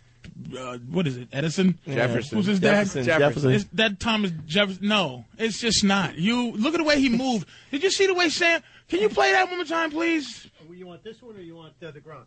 I want the smooth one again, Quincy. Just sexy. People don't understand. Gets in your bones and the marrow. Look at Sam, and I'm not lying to you. there's a difference when white people are good at emulating rhythm and when it's really in your pores. It's in the marrow. Dude, Sam has the proper droop. He got the Cheshire smile, and the Cheshire cat smile. And his hips is going. Sam, dude.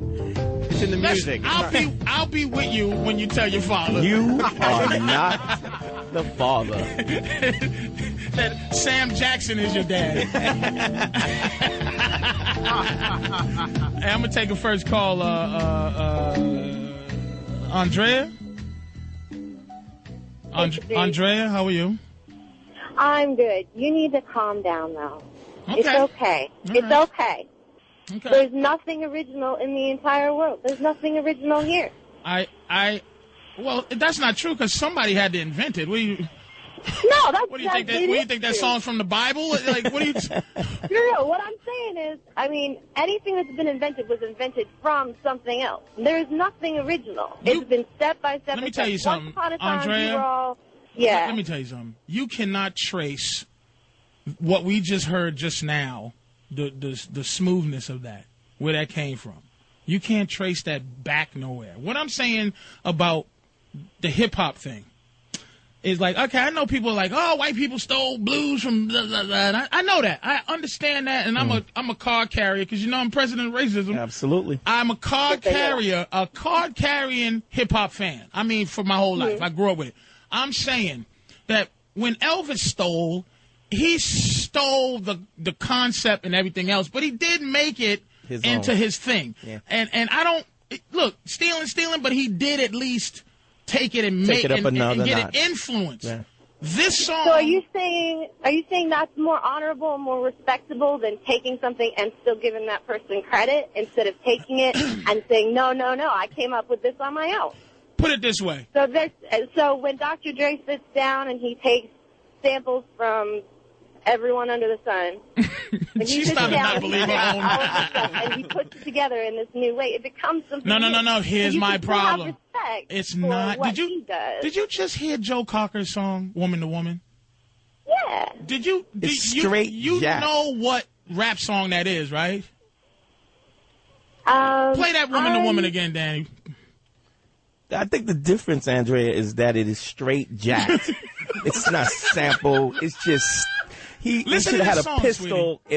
Listen to this song. Just listen to it while you're being somebody from New Jersey. You can sing the California lyrics to this.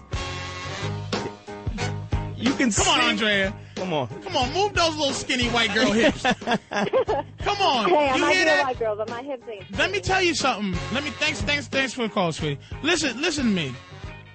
This is the song in its entirety. This is what I'm asking you. I understand things are stolen but this is the song. And what I'm saying, this is my own disappointment to this, is that I enjoyed California Love before I enjoyed this.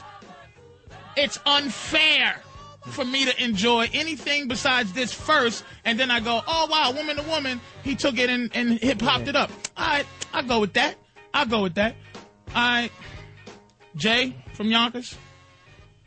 Jay? Yo, Patrice, what's up? How are you, sir?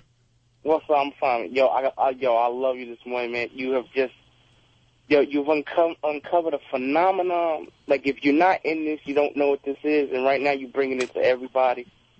You know, you've uncovered a phenomenon called digging. You know, Dre and any other producer who's trying to do it, you got to do your homework. You got to dig.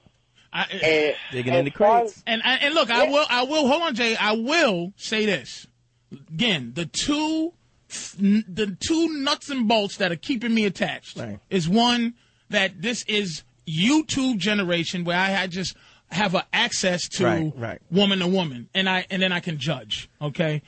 And secondly, wait a minute, is that without digging, I would not even know that this existed. So I'm saying that's why I say it's you got to be in it to know it, because as a producer, when you're digging, all right, like you may look at a Dre record and you look and you see where the sample comes from, and you listen, you be like, wow, and like only good producers will listen to that entire record, you know, and see what else they could get from it. But before you even go there, you got to understand the time and the era of hip hop. Okay. You know that when all that music, if you think about classic albums from that era. Well, wait a minute, Jay. You sound like you're a DJ. No, that's what I'm loving. Oh, you produce? Yeah. Yeah, I produce. Okay, all right. So as a producer, I'm gonna ask you a producer question. Why is Puffy the Darth Vader and Dr. Dre is Obi-Wan when it comes to producing? Why is Puff the cornball? Oh Jesus, Puff is a thief, and Dr. Dre is a genius, or Hank Shockley is a genius. I'm about the genius in it with them. Okay, now, like, take for example, now, back in the days, before I knew how to play instruments or anything, all I had was the records. Okay. And there was a beat machine it was the SP-1200. All right. Okay. We gotta know, listen, man, Jay, this is my question. Because my thing is... I'm about to tell you what the genius of them is. Okay. The genius of them is that they take those samples and they make it appeal to the masses. That's the genius. No, it's not. Are you out your mind, Jay? I'm telling you, because listen. So you can give the same sample to 12 different producers, and 9 out of 12 of them. Not with the songs I'm playing today. Look, no, Woman to Woman just now. Woman to Woman that is straight, California Love. It is straight jack. Let me tell you the closest thanks for calling, dude. In my estimation, or my research, my little research that I've been doing, the RZA is the only one that takes it and does something else with it. Now, there's probably some songs that did that and did this, that, and the third, but the RZA from Wu-Tang takes something and turns it into something like that's creative. Right. Because I've been chasing them down. They sample some stuff and they take it and they do doing something other stuff, mixing other samples with it. But California Love is straight jacked. Pistol thievery. Patrick, is he there? Yo. Hey, what's up, man? Hey, what's happening, Patrice? How are you? No, I got a real big problem with, these people calling up saying that, sampling it's all about appealing to the masses. Because I go to school for, music theory, music composition and things. I write my own, orchestrations, mainly on the guitar because that's a more popular instrument these days. But things like sampling and hip-hop and everything, all of it is garbage, no matter, what. You're taking someone else's ideas, and it's like I remember a couple of years ago, Joe Rogan was on the show. He was talking about how Carlos Mencia and Dane Cook were ripping bits off him, where it was the same bit. If Rogan did a joke about going to the zoo. So you're just saying any. But what about the idea that Elvis Presley stole from blues and old blues singers and old R&B people? And I'm not giving him credit, but I'm saying if you're going to do something, if that is hip-hop is based on rap, poetic, so you don't have to be a musician. Right. But I'm saying that why is that considered being genius? And also, this is the question of the year. Why is Puffy the guy who gets jerked as the hack producer, and Dr. Dre is a genius? Well, I'm a card carrying hip hop dude, and I never heard the grunt. You know what I'm saying? Dude. So maybe. And which one would you rather listen to? The grunt. But the point is, the samples that Dr. Dre used was samples that he just dug in the crates deeper. It just that's the only thing I can see. He's a deeper digger. He's a deeper digger. You deep digger. You deep digger. Hey, Tim. Yo. New Jersey, what's up, man? What's happening? Will Smith has to be the biggest offender of this. I mean, his later stuff was all stolen, man. Summertime. Summertime was cool straight. That was straight jack. Jiggy with it, man. That was all stolen. I used to work in a warehouse, and the original tune came on. I'm like, oh, this is Will Smith. No, it's not Will Smith. I mean, it was incredible how much he stole. Wild Wild West, and everything, man. Yeah, man. Thanks, man. The thing that trips me out is for me. I'm just trying to get it clear. I love it. I'm just saying, please tell me why should I not listen to play? All right, ready? We on the Dr. Dre thing. Play Leon Hayward, please. Hang on. Just please play that. No problem. This one shocked me, and I just didn't even know it, and I should be ashamed of myself. I should be ashamed. Triple platinum this album went. Triple platinum. I should be ashamed. Yeah. Please tell me where he didn't use the sample as an element to create something new. This is the whole song. Just listen.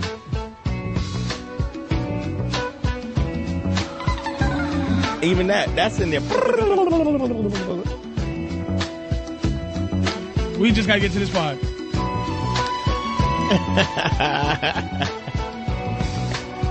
All right, man. All right. Just turn that off. They don't deserve more.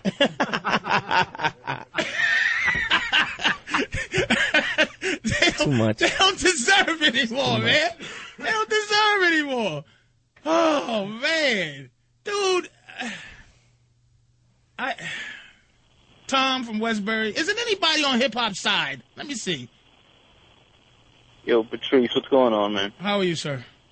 Yo, I just want to say, bro, I feel so stupid right now. I'm gonna tell you the truth. I never even heard that Joe Cocker song. Right. And I hated Tupac. I never liked Tupac. And when California Love came out, I was like, yo, he just robbed EPMD because EPMD. See what I'm saying? See what I'm saying? I can't even be mad at you because I did that with Poor Righteous Teachers. Poor Righteous Teachers was the very. I said, how dare they? How dare this group war steal from the great PRT? Don't feel bad, dude. Don't feel bad. I tell you that Joe Cocker song you just played is hot. I want that. Woman to woman. Yeah. And when we get to Gary Wright, matter of fact, here's a Jay-Z all-timer. You got 5 to 1 available? Just like I said, this gonna blow somebody's mind. I gotta get white people. This gonna straight blow somebody's mind. Hey, thanks for calling, dude. You gotta post these on the website too. I don't know. You find them yourself. I have to.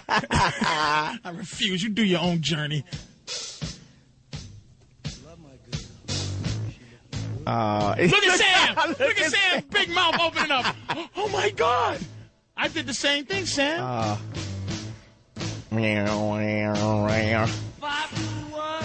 We're going to get to the Jay-Z part that everybody going to know in a second. No one here gets out alive now. It's crazy. And it's hotter.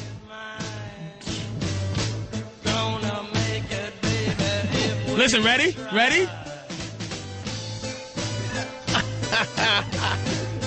Remember that, Brooklyn? When you shot that dude? Remember when you shot that dude that was talking, that was trying to get your girl at the club, son? On Pickens Avenue. Remember that, kid? What that dude say? Hey, yo, turn that up. We about to blow his head off, son. What? Turn that Jay-Z up. You was turning on the Doors. Oh, listen. Is that crazy? Ready? Hold on, man. Look. Turn that up. There you go. What do you say, yo? Hey, yo, kid. Dudes got bodies. Hey, yo, let's wrangle, son. People got bodies on the doors. People got bodies. You stabbed that dude in the hallway, son. He's leaking to the doors. You kept it real. To Jim Morrison. Representing. You shot that dude, man. Go apologize, man, because you shot him. Because this song hyped you up. Hey, yo, you ready? You ready? Yo, turn that Jay-Z up, son. Turn that up, man. Get you hyped up, yo. We get ready to body this kid. Yo, take some of this, kid. Yeah, take some of that. Hit that. Yeah. Jay-Z, he knows how I'm feeling. Son. He feels me. Son, I get crazy when I listen to the Doors. I'm about to hit this dude in his face, yo. Crazy. Oh, You what? What'd he do to you? What'd he do to you? Yo, he stepped on my sneakers, man. I just bought them. My Jordan. He's out of here. Uh-oh, wait a minute. Y'all ready? Ready? Hold up. Together more time. Hold on. Build it up. Hold on. Look at Sam's goofy face. He's been enlightened, you little worm. Look at him. Look at Sam. Ready? This is the big part. This is the part. Crazy. Son, I get crazy to the doors. What? I'm gonna wet everybody. Wet the whole club to the doors. What? Who? What'd he say? Son, murk that kid, son. Hold up. Oh, this just in. We got to go to break, but we got a little primetime gossip from the new enlightened Negro Sam. Negro. We're back, and primetime gossip is exploding with breaking Opie and Anthony news. O&A show hosts, Opie and Anthony, have abandoned ship. They've decided to take an early vacation and leave everyone's favorite token black friend, Patrice O'Neal, with the reins of the show. I almost think it's a setup. I don't trust it. However, what started off as a happy-go-lucky experiment has quickly become a hostile takeover. Upon sitting down in the studio, Patrice immediately became drunk with power, threatening the staff of the O&A show. I like to thank sickly little Anthony and love Opie for letting me do this and abuse his staff. So I might have to actually whip these guys into shape. Within 10 minutes, Patrice started restaffing and saying goodbye to many of the show regulars, claiming that there were too many white faces around him. I'm going to fire Stump Brain soon. I'm going to be a Puerto Rican. E-Rock's out of here. I'm already playing in my cabinet. Patrice's reign of power is seemingly unstoppable. However, if there is any good news to come of this, at least Patrice is breaking some of those ugly black stereotypes. There's going to be strippers and pit bull fighting in this place before you know it. How has Patrice managed to pirate the Opie and Anthony show? Will O&A get it back? And who will survive? Stay tuned as PTG keeps you informed on one of the most dangerous situations in radio history.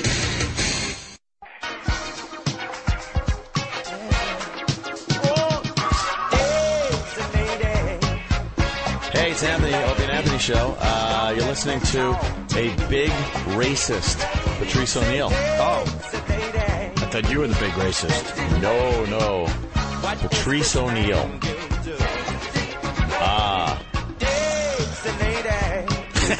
That's all you get, fatso.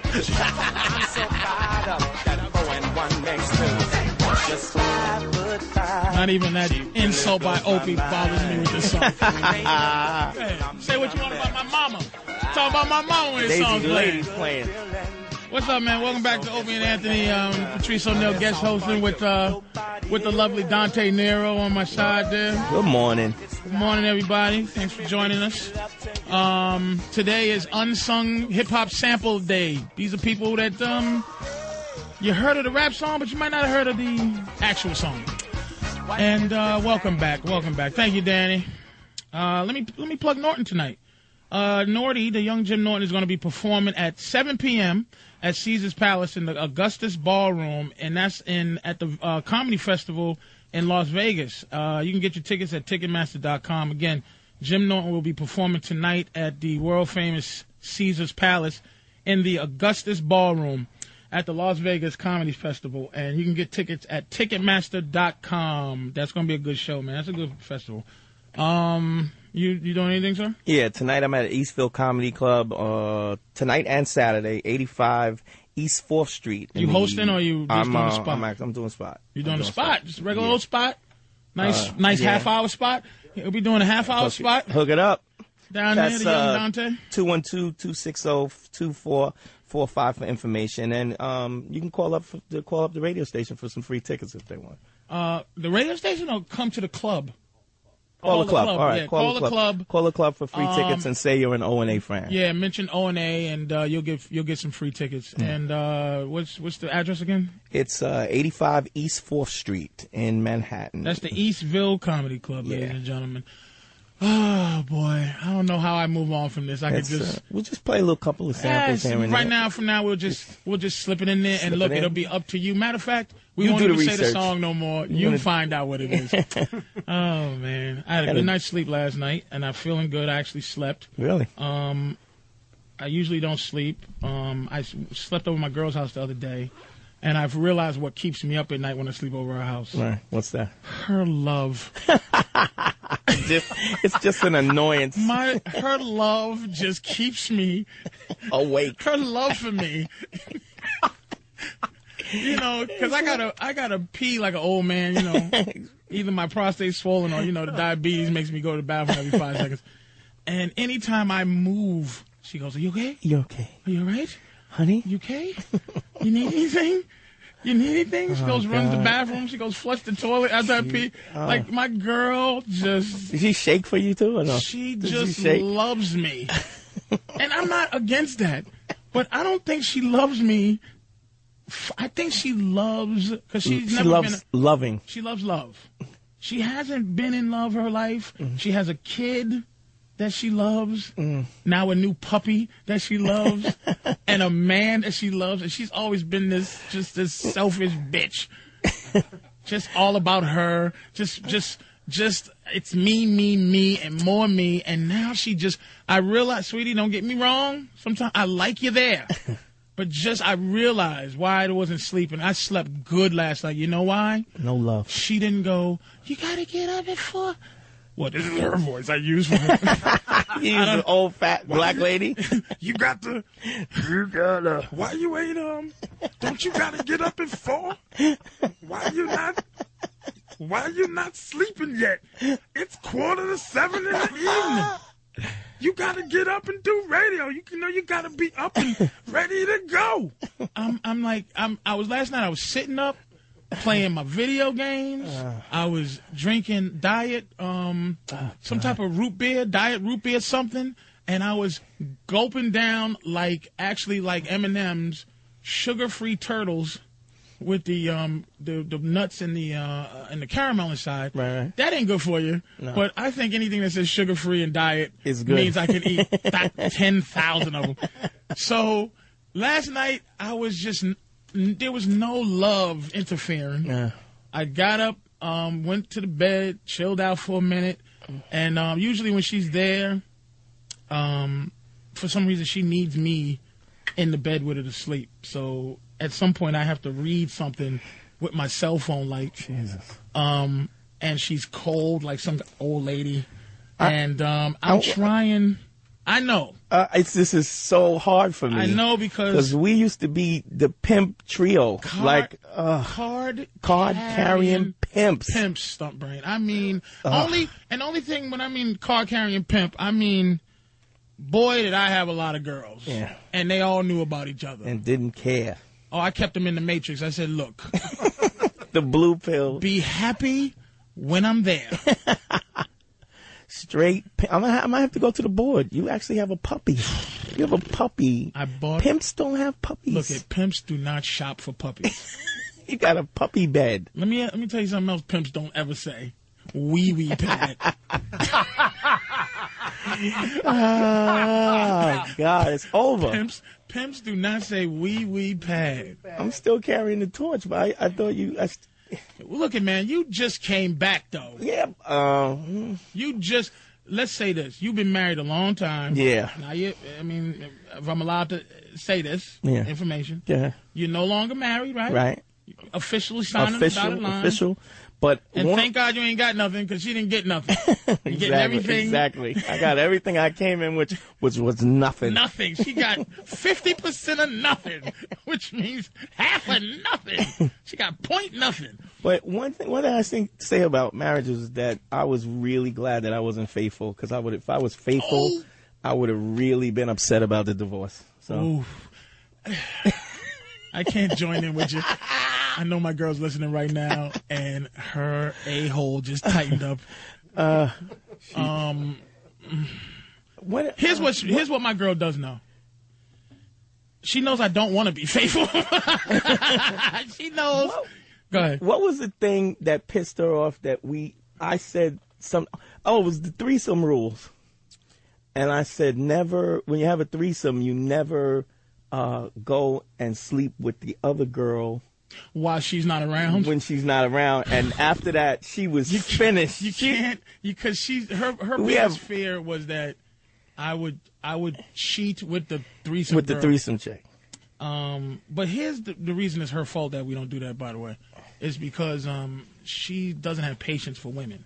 I'm not supposed, in the threesome world of rules, There's not rules of supposed engagement. you're not supposed to, two things. One is two girls and a guy is a threesome. Two guys and a girl is a train. Train, absolutely. If I need to get another guy, that's my responsibility. If my girl wants to be with another man and me, that's my responsibility to get the guy.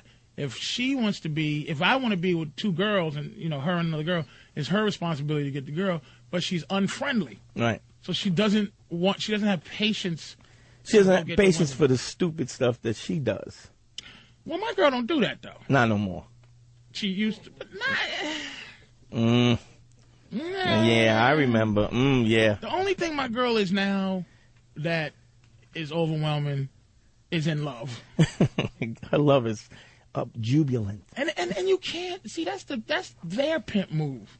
Is to overwhelm you with their love where you can't say, hey, will you stop loving me? Like this morning I got a text from her at 4:15 when I was supposed to get up. Hey, it's 4:15. Like she doesn't have to be up till 12 noon. There's no way I'm getting up at 4:15 to check on her to make sure her mom is still living. It's 4. We can figure this out at 10:30. If you don't get up at 4:15, my mama gonna die. I'd be like, how about 10:30? You better stay up through the night. You think your mom? Because I just go to sleep at 4:12. But anyway, I bought her a dog and a puppy for her daughter because ultimately, here's something. Since she has a kid, and I've learned about this because I love the kid. The kid's a good kid. One thing is kids don't have friends no more. Right. She only has friends from school, and she makes play dates. They don't go outside. They don't. That's There's crazy. no mommy. I'm going outside to play. It's because I guess all of a sudden, out of nowhere, everybody's a pedophile. Yeah. And everybody's a kidnapper. I don't know if more people get kidnapped and kids get touched funny than before. Or they just advertise it more. I don't know what's going on. Yeah. So ultimately, the kid is lonely. She comes in and I see she talks to herself. She has full blown, like actual schizophrenia conversations with herself, like very well thought conversations, and not even with dolls. She's almost grown. She sits there, her legs are folded in the chair. She lights a little pretend cigarette and just has conversations with herself. But it's not because of craziness. It's just no. It's just, of course not. It's just that she has 47 hours of homework. Yeah. If she misses school, she has to do. It's unreasonable. Her schooling, right? Unreasonable schooling going on now, and she has to come in and do this crazy work. She does her work. And then all she has to do to relate is from adult kind of things. And she has to make play dates and all kind of goofiness. So ultimately, I said, let me get her a dog. But of course, I'm allergic. So I get the sniffles in my eyes, swell up, scratch in my throat. There's a special cat that costs $75,000. Called a Siamese Gunga cat that doesn't have a lot of dander. So you can kiss my dander. So I got her this little poodle, and she's in love. The girl's in love, but also Miss I got her. She's in love too. So, and unfortunately, this is where my pimp card gets canceled. Yeah. And I love the dog too. The dogs, I'm a dog lover. I wish to God I wasn't an animal lover. That slows me up. I never saw I Am Legend because of the scene where I heard he had to choke his dog because he got bit by the I Am Legend monsters and he had to kill his dog. Oh, look at Stunt Brain made a sad blowing out. Yeah, I can't see it either because of that. You're a dog lover too? Yeah. I'm a dog lover. I mean, dogs, I had a dog when I was 17, got hit by a car. I never had another one because I just didn't want to love something that much that didn't know my name, that didn't know I had to figure out what it said. Yeah. So ultimately, I haven't seen that. Three animal things that touch me to my heart, right? Four actually. Thank you, sir. 4 things. One is this thing where pit bulls attack bears. There's a sport, I forgot bear what the baiting name. or whatever. Bear baiting. Yeah. It's a terrible thing. I saw it. It messed me up. Baby seal clubbing I saw once when I was a kid, and that messed me up. This new polar bears. Oh, drowning. The drowning polar bears. Global warming. Horrible. Because they can't. They nowhere to sit. There's icebergs that they swim from icebergs because of global warming. They can't get to a stable iceberg, so they just drown in the water. They can't swim. There's nowhere to go. Right. They just nowhere to be, and so polar bears just get in the water and just swim to their death. Horrible. Is there a 4th one? I think that's 3. What's the other one? Clubbing, dog fighting, and actual dog fighting. But that's not. What about the free range food as opposed to where they put the chickens in a little box where they can't I'm gonna be move? quite honest with you. There's certain animals that get no sympathy. Chickens is one. What about veal? Veal is terrible. I stopped eating veal just because of the way they make veal. Yeah. They make veal by making calves stand in a box and not move. And anemic. They make them anemic. So it's a weird thing. Milk-fed. So anyway, I stopped getting these. I just didn't want to have an animal. It bothered me too much. But now I got this poodle, and I'm trying to figure out how to get it to. I don't know what's going on, dude. Now it's a and Stunt Brain. You got a poodle. Yeah. Now the poodle's 5 months or something, and we can't take it out quite yet because it hasn't had all its shots. So we're gonna get its shots, get it fixed, and all that. And right now we're wee padding it. Now some people. I just can't hear you say that phrase. Oh man, I used to The pimp boy. I used hear to do about this. threesomes every week, and now I'm wee padding it. You're wee pad training. I'm plotting the death of my girl. She's dead. I'm gonna have to kill her. I already know what I'm gonna do too. You know I'm for pillow it. over the head with 2 silencers. I won't even pull the pillow off. I'll duct tape the pillow over it so I don't see her poor face. Which, by the way, I used to wonder why this is president of racism. President of racism. Why white guys kill their wives. I used to go, why don't you just leave them, white guy? What are you killing your wife for? What did she do to you? So ultimately, I realized what it was. One day I wanted to leave my girl for no other reason except for I was on the radio with that Dr. Z. It was a lady named Dr. Z, and we was on the radio. And I said, Dr. Z, you look like you taste like pineapple juice. Right? And so when I get home, my girl's like, why are the women tasting like pineapples? I'm like, I looked at her like, you're not to interfere ever with what I say on the radio. I don't care what I say. This is how you got your shoes. So shut your face. So I'm looking at her like, you know what? I already want a 21-year-old to run around here naked for no reason. And you're starting to bug me. I don't want to look at your head. The size of your head's starting to bug me. And I was getting ready to, I said, brace yourself. And she stood in the doorway of the bathroom, and she made a face like she knew this was it. Like, not necessarily that I was leaving, but love was going to leave her life. Like, just love in general. And I looked at her, and she had that welling up eye, and I said, you lucky. I love you. Because I'd rather you be dead than to break your heart. I'd rather a train hit you than to watch you cry for something that I did. So you better be lucky I got feelings for you. And that is one of the most romantic things you've ever said. Other than, here's some flowers, bitch, and I'm going to choke you. Ready to get choked? And here's some flowers. So, anyway, I got this dumb dog, and it's a good dog. I let it out. I don't know what the proper way. I'm crate training. And then some people go, oh, crate training. Like, everything is, you got to be a punk now for everything. Oh, crate training. So I guess crate training, you got to put the dog. Bobby told me about this. Bobby got dogs, and his dogs are in order. Yeah. They love them. He's got 3 of them, too. 2. And they love them. They love them, and they're in order. Right. And crate training, I guess you put them in a box like veal. Yep. Where they can barely move. Right. They can only move just to turn around and in a circle.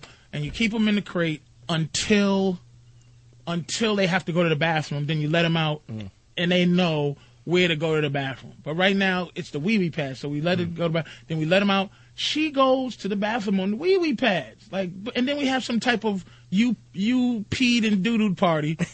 Yay! With a tree.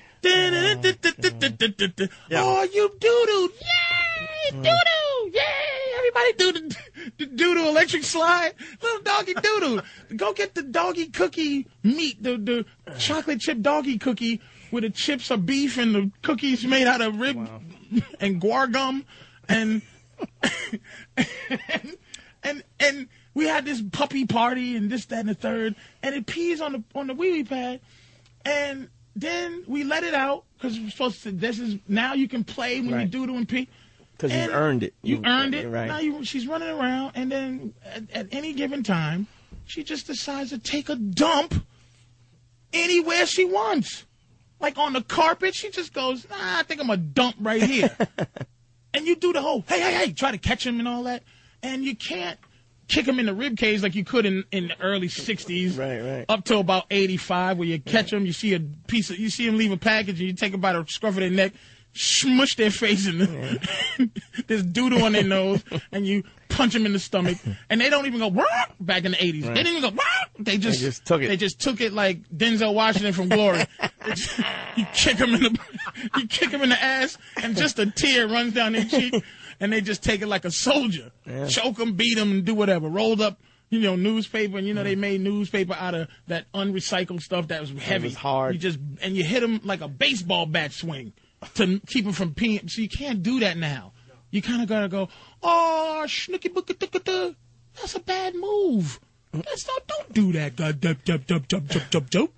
And put them in the cage. And I want to know, how long do I have to be patient with this dog? Like, when can I kick it? or when can Stop brain. When can I choke the dog? The dog's 5 months old, so you've had it a month. Right? It's really not 5 months. It's 17 years old. Then you got problems. No, it's 5 months, but isn't it like every month is 18 years? Yeah, but it's a 5-month-old dog. It's still a puppy. You got a while to go. And I'm just sitting there thinking, how many of the regular O&A listeners are tuning in to the wee-wee pad puppy training discussion going, what happened? I'm still in my heart a pimp. Yeah. I'm really trying to listen to you, and I just keep fading off into when we used to shop for alligator shoes, and I still got them. But but you can't wear. Let me tell you what trick. I'm gonna tell you how she got me. I'm gonna tell you how she got me. If she didn't have a daughter, she'd be in deep trouble. And I told you that. If she didn't have a daughter, that ain't even my kid, by the way. No, it doesn't matter. When I first met her, I was like, beat it, other guy's sack.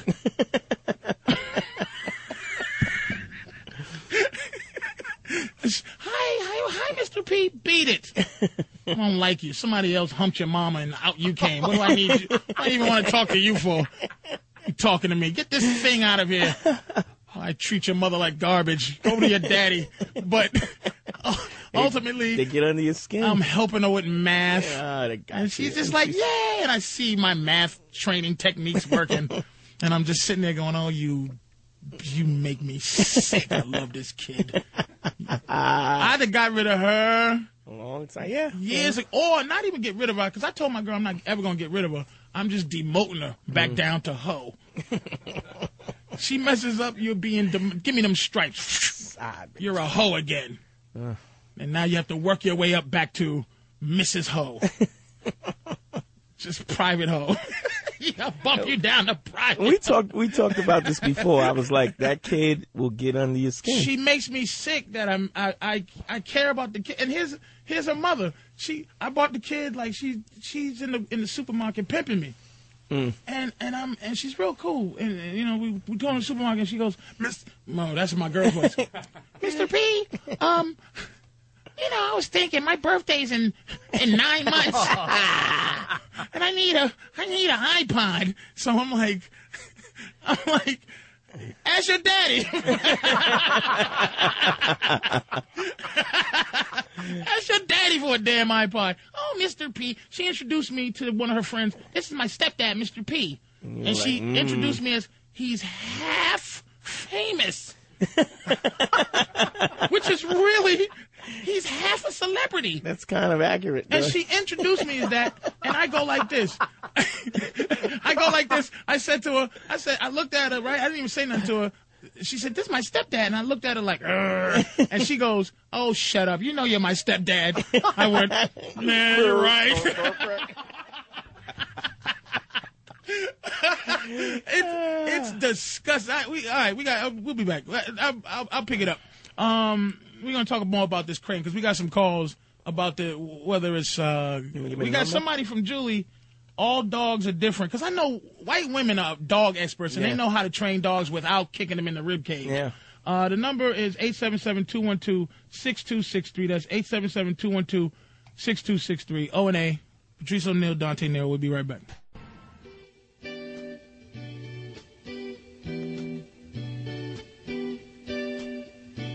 Hi. Patrice O'Neal doing our show, and, you know, it's going to be a good show, but you're not going to get paid, Patrice. Sorry.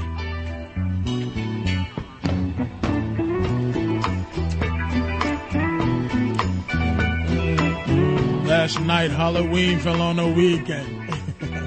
Me and ghetto boys are trick-or-treating. Finding little hits of pads. I don't know the words. That's Isaac Hayes. I told people I was going to tell him about it. That's Isaac Hayes. I'm hung? Hung up on my baby. Hung up on my baby. Hung up on my baby.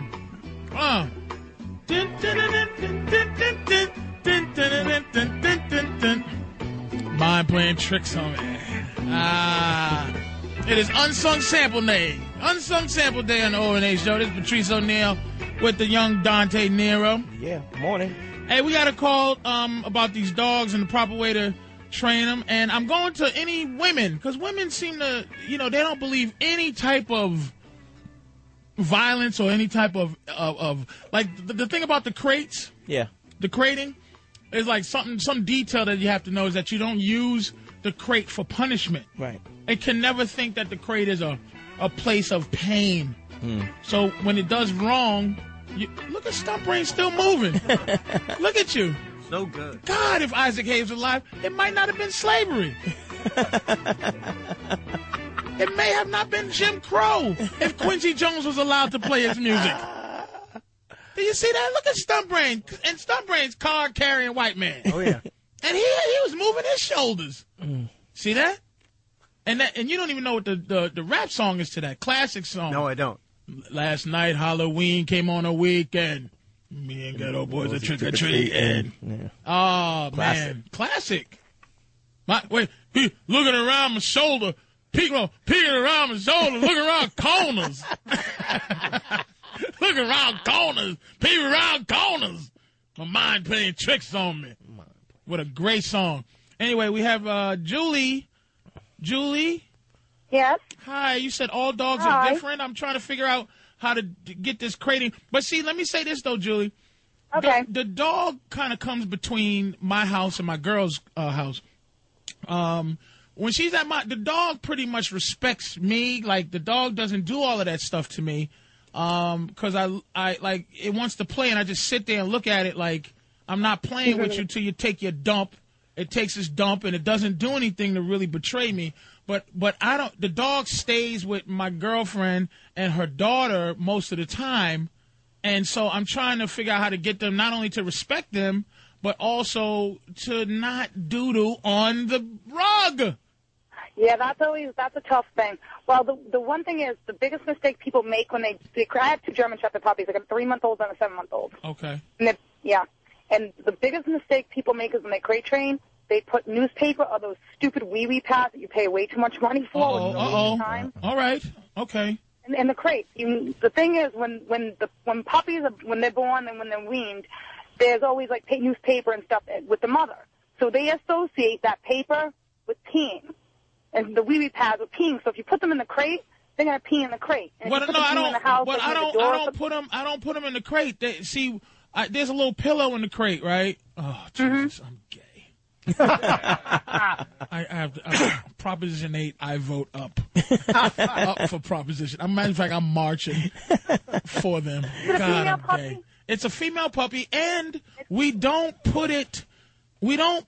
The wee pads are outside the crate. We got a pillow in there because what I understand about dogs, they don't like to do any anything where they sleep. Yeah. So it comes out and it goes to the wee pad. But the problem is it goes to the wee pad and we have the little UP party, and then when it's it just decides, you know what, I'm gonna dump right here, and then keeps playing. So the Well, that's instinct even the is, thing. Most dogs won't even pee where they poop. They don't. For some reason, my dog. I take my dogs outside. They'll pee in one place. They'll go about 10 more feet and they'll poop someplace else. I don't know why that is, but the thing is, especially when they're puppies, you got to watch them. You really got to watch them because I would sit up all night. My girl, let me tell you, she's a bitch. My other one, he never peed in the house, never pooped. He'd go even when he was 2 months old. He'd go right when I brought him home. He went right to the door and go out. What was your technique though? Unfortunately, the technique is not getting a lot of sleep. You got to watch them and start knowing when they start getting like funky and restless and start like tripping out. You do it on my rug. Yeah, like when they ain't on my rug. Hey, baby, you got to stay up. Well, all right, thank you, Julie. We got to go to Ethel. Ethel in Ohio. Hello. Hi, how are you? What's your deal? What's going on? Okay. What you need to do is what's called bench training your puppy. What is it? You have to put it bench into, training. You have to put it into the cage or tie it to a bench. That's why it's called bench training. And you have to do this. Wait a minute. That sounds extreme for a white lady. Like, usually, y'all are very anti any of that. Like, usually it's just a lot of tickling and stuff. But just saying tie it to a bench and just... Yeah, I'm not saying choke it. I'm saying tie it, like, with a leash so that... Because most dogs, now I know pit bulls are different, but most dogs are not going to pee where they sleep. And it was a vet that actually taught this to me because I was using the paper training method. And he said, do not do that because you're teaching it to go in the house. What you have to do is bench train it. So you put it in its house, its cage. You said you have a cage for it. You put it in its cage, and what it will do is bark and yip at night when it has to go to the bathroom. You have to get up and take it outside. And by doing that, you're teaching it to go outside. And my dog, it took it a week to do it. Now, Ethel, does that mean that the crate actually, this is Dante, the crate itself becomes the den, the dog's den or the dog's home? Yeah, that's the dog's house. That's the dog's home. So it feels comfortable, like secure in that den. So this wee pad situation is just useless. My dog, when I first got her, she was 6 weeks old, and she was peeing and pooping all over the house. And you crated it up, and you only crate it at a certain time. You only crate it at night. At night. Every night when you go to bed, you put the dog in there, and that's the dog's bed. So don't crate it before the bedtime. So what do you do with the dog during that whole daytime thing? You let it run around? You leave it out, but if it goes in the house, you take it outside, and you show it, no, you go outside. Just like you were saying, you rub its nose in it. You do the whole rubbing nose in it. Yes, you do. You make that dog smell it, and then you take it outside. Is that only when you catch it? That's where it goes. And how about a rolled up People magazine? No, you don't hit it. All right. The only way you correct it is flick it in the nose. A dog cannot stand to be flicked in the nose. Okay. Don't flick it hard, but you just give it a flick in the nose. All right. Thank you, Steve. Not Steve. Sorry, it's Ethel. I'm looking at thank you, Ethel. Joyce? Yeah. Hi, you a dog breeder? I am. I've been doing it for 15 years. All these women have no idea what they're talking about. All right. Now, you're not one of these breeders that the reason my damn dog got some whooping cough because the damn trachea is not fully developed because they breeded the mother with an ostrich God, no, I got no. $1,200 retarded dog. I breed maybe twice a year. I breed when I want to keep something to show. What kind of dog do you breed? Japanese Chin. Oh, okay, really? Wow, rich people dogs. Fit for what, like 5 G's for those, right? 1,200 plus. And what's the... Mainly. Okay, well. All right. So here's my suggestion. Okay, first off, is this puppy, like, pooping in one certain spot, or is it just pooping all over the house? No, it poops on the... It poops. Well, let me get a hold of my... Pimp card revoked. Homosexuality. I am finished. Let me just get a hold of myself, Joyce. It poops. Woo! It poops on the wee-wee pads and pees on the wee-wee pads. And when it does mess up, it only messes up in one spot. Okay, well then, what you need to do is take those wee-wee pads, which I agree with the woman that called in about the whole wee-wee pad thing. I would try to switch over to newspaper. Number one, it doesn't cost as much, but, most puppies will go on either or. So I would try the newspaper instead of spending all that money on wee-wee pads, because it's just ridiculous. Well, only the best for my dog, wee-wee pads. Only the best for my poodle, all that old newspaper. Now, wait a minute, though. We're trying to figure out why it, from time to time, and it knows. Here's the thing. The dog's smart enough to know that when it goes to... that it has a disco party when it takes a dump and pees. So when she's not getting played with, she goes, all right, come on. She absolutely squeezes one out so that she can play. And then she goes and doodles on the damn rug. Well, let me ask you this. Okay, when she doodles, does she go around and do her doodle dance? Do the whole circle thing? Because you have to kick in the back legs. She's always sniffing around, though, but Bobby told me this, that dogs actually are embarrassed to doodle sometimes in front of people. Like, she only doodles when no one's around. Okay, wherever she's doodling that, you need to put a pee-pee pad there, okay? Start off by doing that. Plus, also, the scent is already there where she's doodling. So you need to try to, there's a lot of different products on the market that you can use to try to get that scent out of there, because she thinks, okay, well, I pooped here, and here I'm going to poop here again, because, I did it before. So the scent's there. You need to try to get it out of the rug or whatever it is that you have down, at that particular spot where she keeps going. And then, put a pad there, because, number one, she's going there already. But won't that have her think that that's her pee place? Like, if I support that she's peeing there. Well, what you're going to do is move it gradually towards where she's supposed to go. First off, I think you're giving her a little bit too much room to run, being a young puppy like that. If you're giving her the entire house to run in, then maybe you should try to restrict it off to maybe a kitchen area, or maybe a laundry area or something like that, and try to keep her confined. Now, when you guys are out paying attention to her and she's and playing with her, then bring her out at that particular point. But maybe confine her to one like smaller area. Make sure she has her pee-pee pads in there, and then that way she knows that that's where I'm supposed to be going. I'm going on the pee-pee pad, and right now I think you're just giving her a little bit too much freedom for being such a young puppy. Maybe and like you talking right now, Joyce. Jesus Christ. Do I have to put a wee-wee pad down for your mouth? Will you slow down for a minute? Jesus Joyce, we got to take another call. Thank you for calling, sweetie. It's a lot of work. Why don't you just have a baby? I tried. I don't think I'm working. And Lord, that feels good. Hey, Chris, what's up, man? What's up? How you, man? Listen, that lady you just had on can't be a dog breeder. There's no way. All right. Nobody knows nothing. My family's bred dogs from the time I was like 5 years old. I remember teaching dogs to go to the bathroom outside. I'm going to tell you, your accent sounds like you really love animals. He's like, hey there, come here, Fluffy, I love you,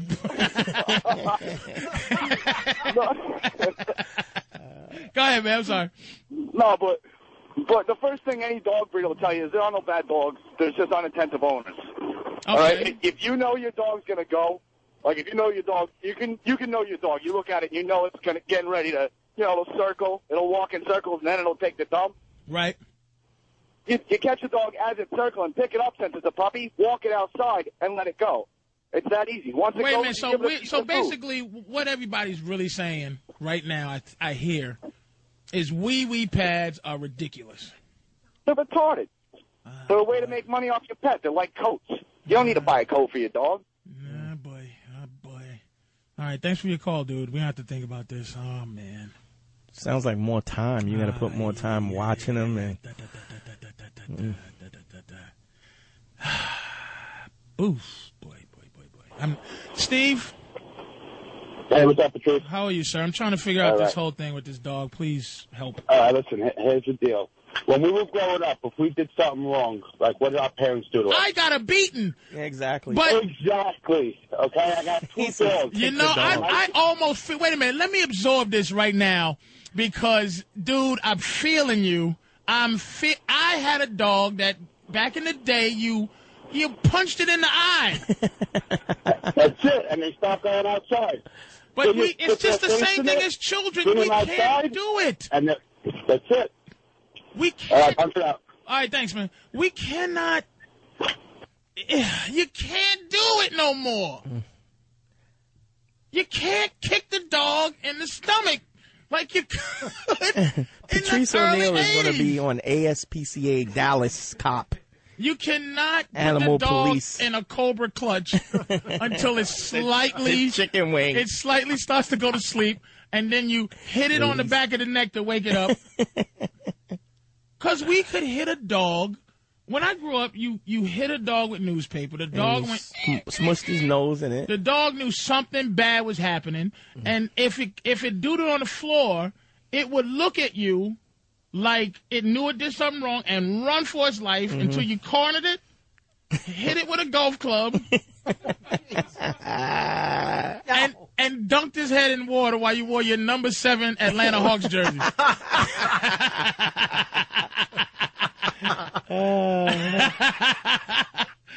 Oh, man. I'm going to take a couple more calls, man. Justine, make it quick, beautiful. What's your advice? Oh, no, I was just going to say you need to pay attention to your dog, because when we got our puppy, he was 3 months old, and we would keep him in a crate when we weren't playing with him. We always watched him, and we would take him out every hour in the beginning and give him a cookie every time he would go outside. And then he got used to going outside and going to the bathroom, and now he'll come up to us when he has to go and just, like, make noises and just do, like, a pee-pee dance, and then, you got to and how old is your dog now, though? He's 1.5 years. And he'll come up to you and go, How long did it take you to train him? About, 2 weeks. Because you just got So it's 5 months. So it's 5 months.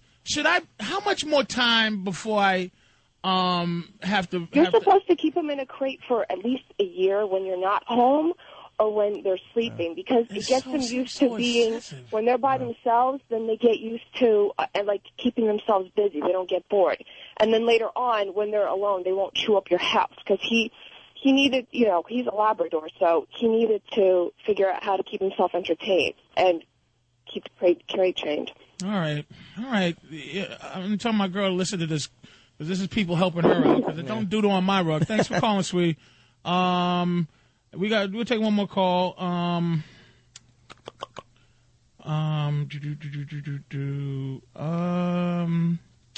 Let me take JP. Yo, Patrice. Yes, sir.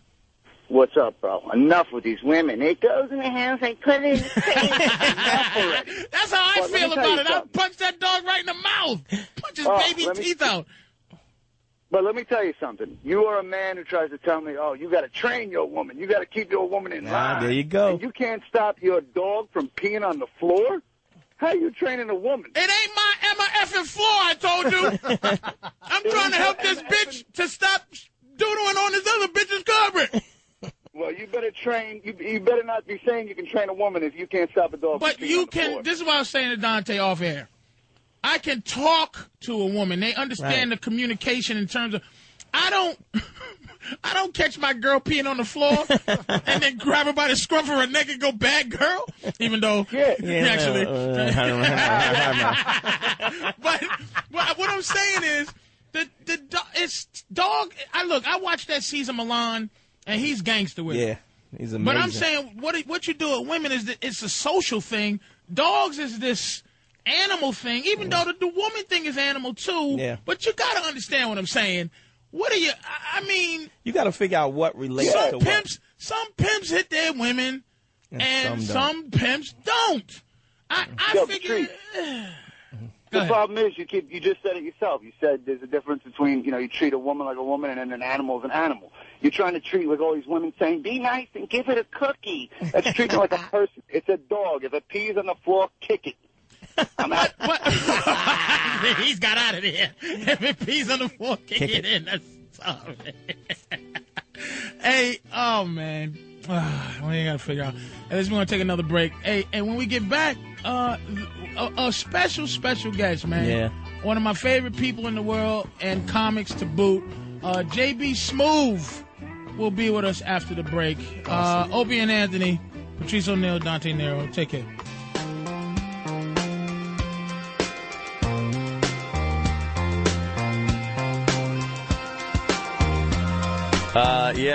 If you're listening to the show and you don't hear Opie and Anthony, it's because we're not here. But Patrice O'Neal is. Yeah.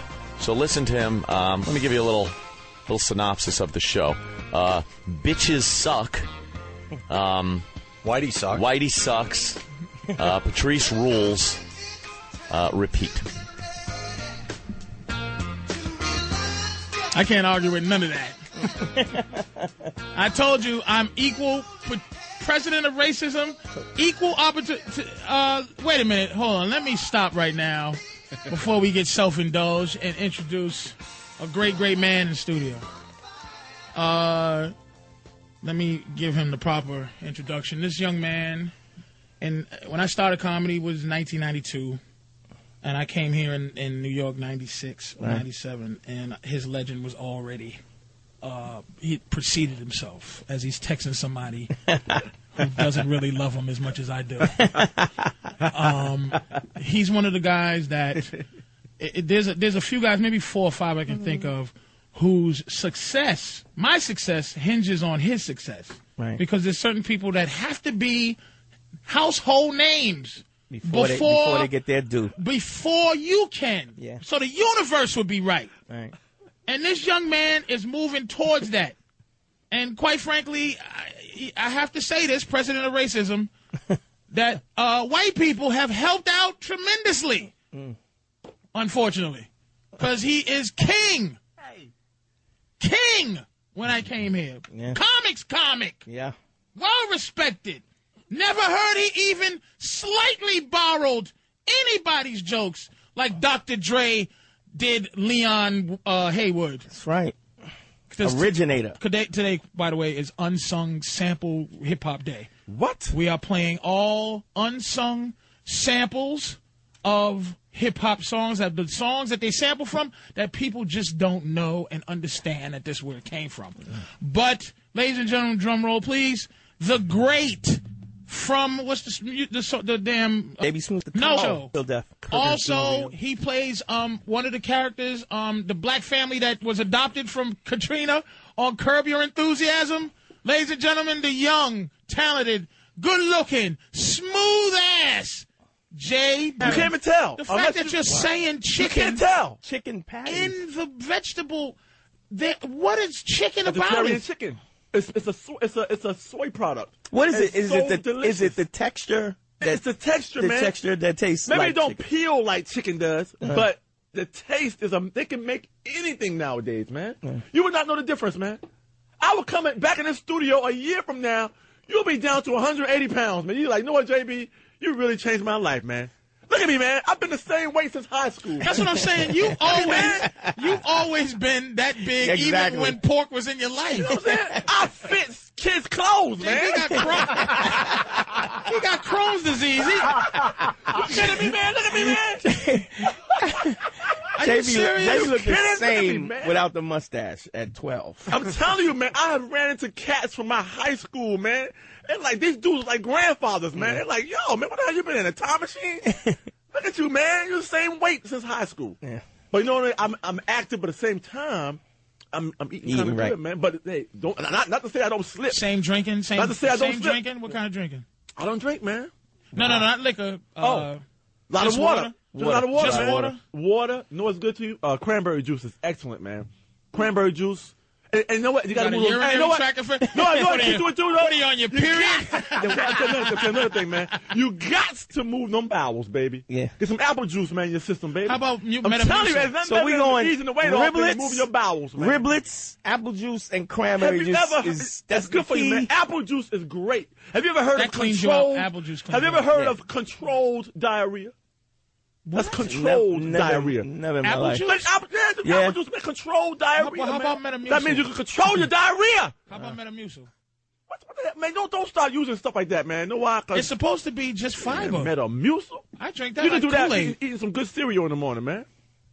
Apple juice, I'm telling you, man. Apple juice run right through juice you. is the liquid garbage man. I'm telling you, man. It's the liquid garbage man. It removes it naturally. Organic. Controlled diarrhea. Organic. So now you don't do your diarrhea, man. You don't do the colonic. You don't do the colonics or nothing. No, like no, man. I'm telling you, man. Controlled diarrhea. You don't do Diarrhea. a I'm telling you. I'll be the first one to tell you. Diarrhea is nobody's friend. I'm telling you right now. But in its wild state. Right. But if you control your chaotic diarrhea. If you can say, you know what, I got diarrhea, but I can hold it for another hour. But if you cannot hold your diarrhea, that's when you got a problem. Oh, I see what he's Controlled saying. diarrhea. I see what he's saying. That means your bowels move naturally nice, man. It's a natural, Right. it's Yeah, a natural apple sickness. juice. Right. And don't be afraid to drink a glass of prune juice. You know what's good too? A prune juice Why diet, did you man. say not one be? week. Wait a minute. Why did 1 you say week, man, not drink be a prune afraid, juice. JB? Don't be afraid, man. Don't be. But no, it's helping you out. It's helping you. It's doing you a damn favor. And afraid. Prune juice does not have to help you. Afraid You of don't have a what, contract. Of what aspect of it? Afraid of losing control of yourself. You know what I'm saying? I'm telling you what. You can go to any restaurant and get sick and get uncontrollable diarrhea. Where you have to get your butt home before a certain amount of time. And you know what? Then you can have controlled diarrhea. Well, you know what? I'm going to drink this apple juice because I know stay home. This apple juice is good for me. Right. And I know it's going to move my bowels nice and smooth. Right. But if you go to a restaurant, you know, some Peking duck or whatever it is, and you get food poisoning, guess what? You have no control over what's going to happen to you. Oh, let me plug the show again. JB is going to have uncontrolled diarrhea tonight. Chaotic diarrhea. My paper down right quick because I don't, you know, I can control it, but I still have to lay my paper down. There's paper on the floor. He's going to be at Comics tonight, tomorrow night, 8 o'clock, 10 o'clock. That's Comics, and that is on 343 West 14th Street in Manhattan. Number is 212-524. Hold on, JB's going to the bathroom. 212-524-2500. That's 212-524-2500. JB Smooth, 2 shows tonight, 2 shows tomorrow at Comics. Let me ask you a question, JB. How you been in the game how long? Oh, God, man. Let me tell you something. Put it like this. I will say this much. I was around in the heyday of black comedy. I'm talking about when we turned that corner and Def Comedy Jam came 90? out and all that 90, good stuff 91. Yep. Well, I started in 92. When did you start? Oh, I actually started a few years around that time because I actually quit my job when my daughter was born. She was born in 93. So I quit my job on the day she was born, man, and started doing straight comedy. But you had kind of started it like around then. I started around then. Before that, because when I came to New York, you was already, you know, it was you. The names for I guess you call it Chitlin Circuit, I suppose. Yeah. The names out there, it was you, Talent, of course, and Mike. No, not the names I heard. It was JB was Talent was up there. Right. JB was the comics comic. Yeah. It was a guy named he was a fireman. Arresta? Wyatt, the one man riot. Stunt Brain, did you just say the rest? I'm thinking. Why does white guys always?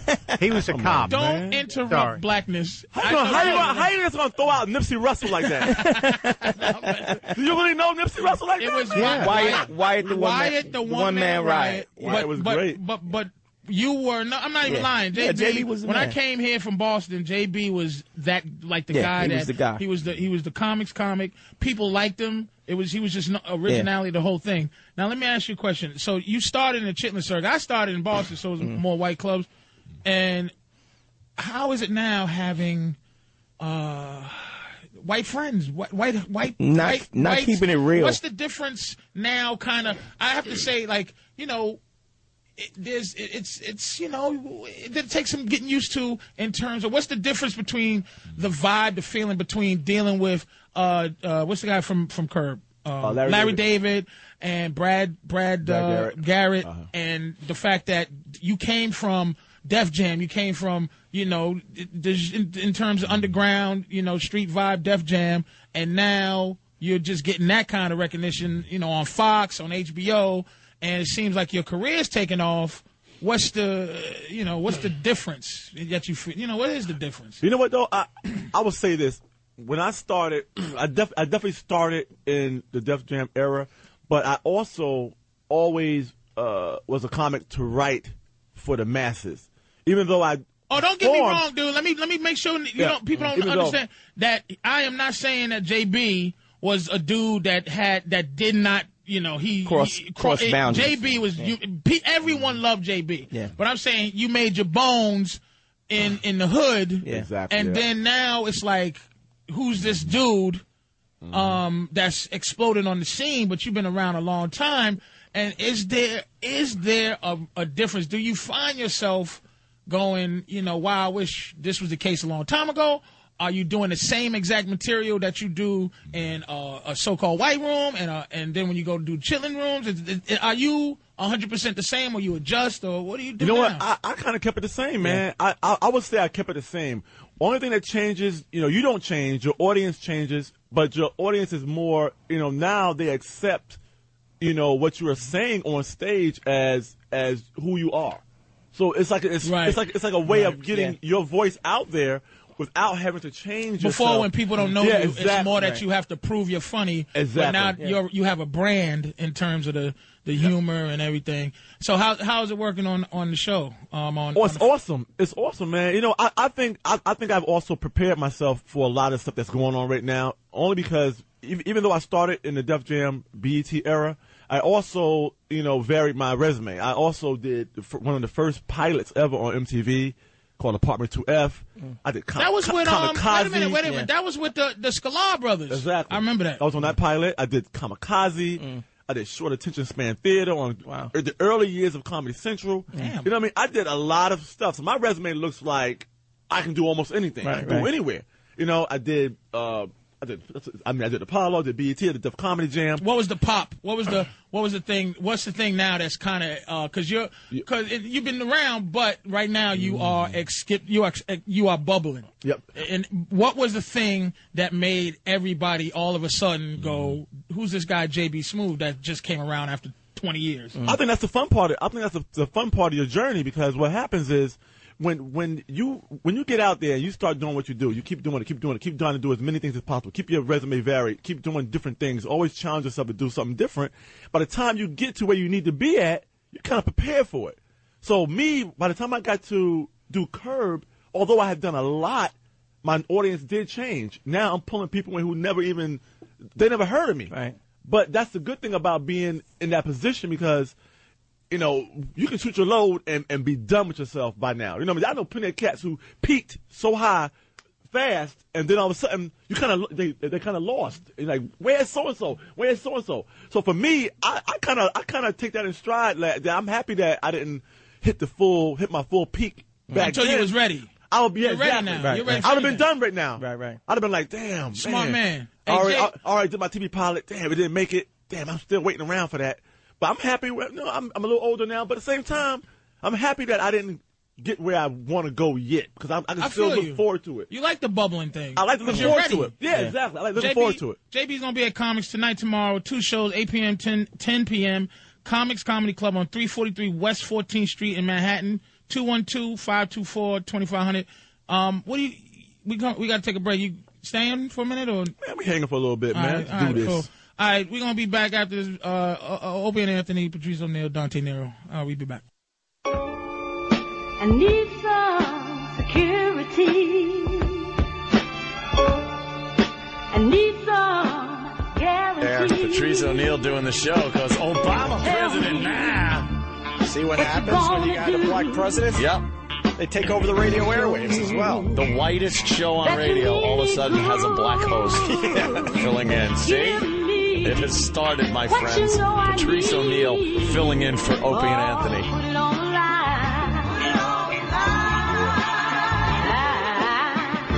I don't want no man. There it is. I gotta have a man. Sure. All right, JB. You grew up in hip hop. Hold on, Danny. Let me. Can you take some time to hold it sweet? Let me ask you this, JB. Oh my God, that's hot. Why even mess with that? Exactly. Wait a minute. So exactly. Today is Unsung Sample Day. So since we have a young man you grew up with hip hop, JB? Hip hop fan? What? I'm gonna tell you something about my hip hop humble beginnings, man. Number one, your top 5 hip hop albums of all time. Do you have that already in access? Run DMC. Which one though?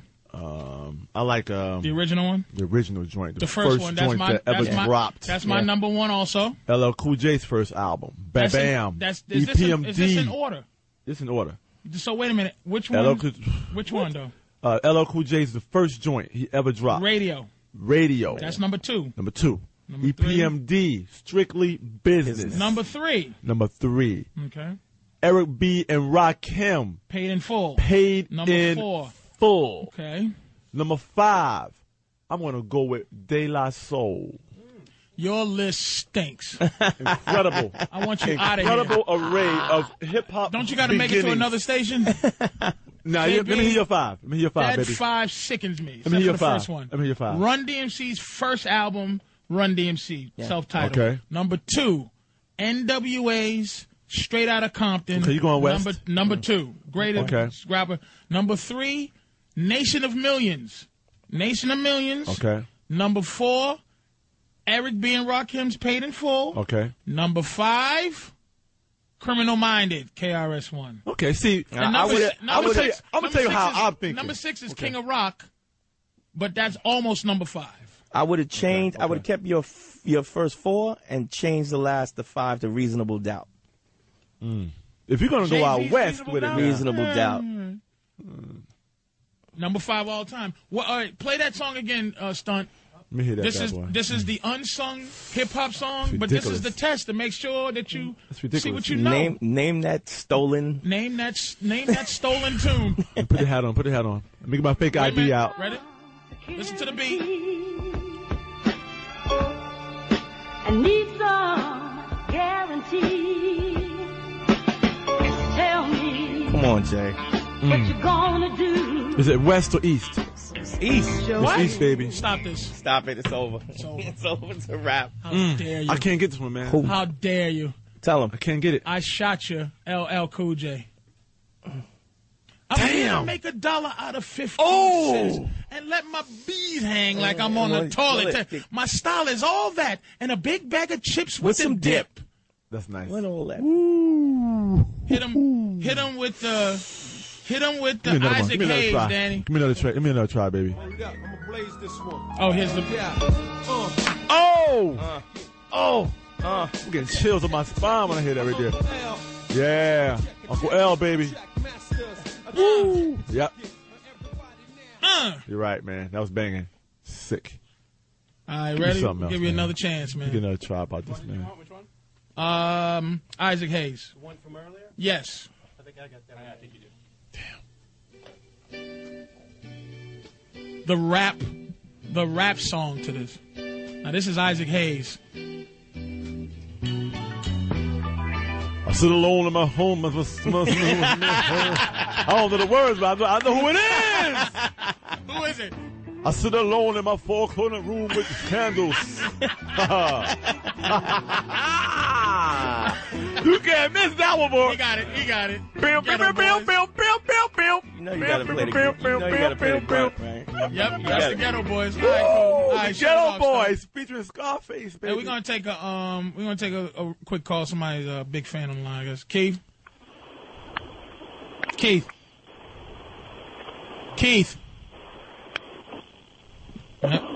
you hear me now? Sorry, buddy. Can you hear me now? We try, Keith. All right, give him. Hit it. Uh-oh. Hit me with Wait a minute. something else, Give baby. him. Ready? Give him Quincy Jones, Danny. Let's do it, baby. Let's do that. Let me see what I got. No, JB. I Let me see don't know. what I got. Let me see what I got. Let me see what I got, man. Oh, yeah.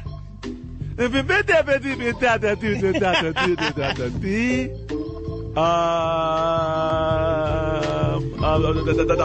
the group. Oh, God darn it.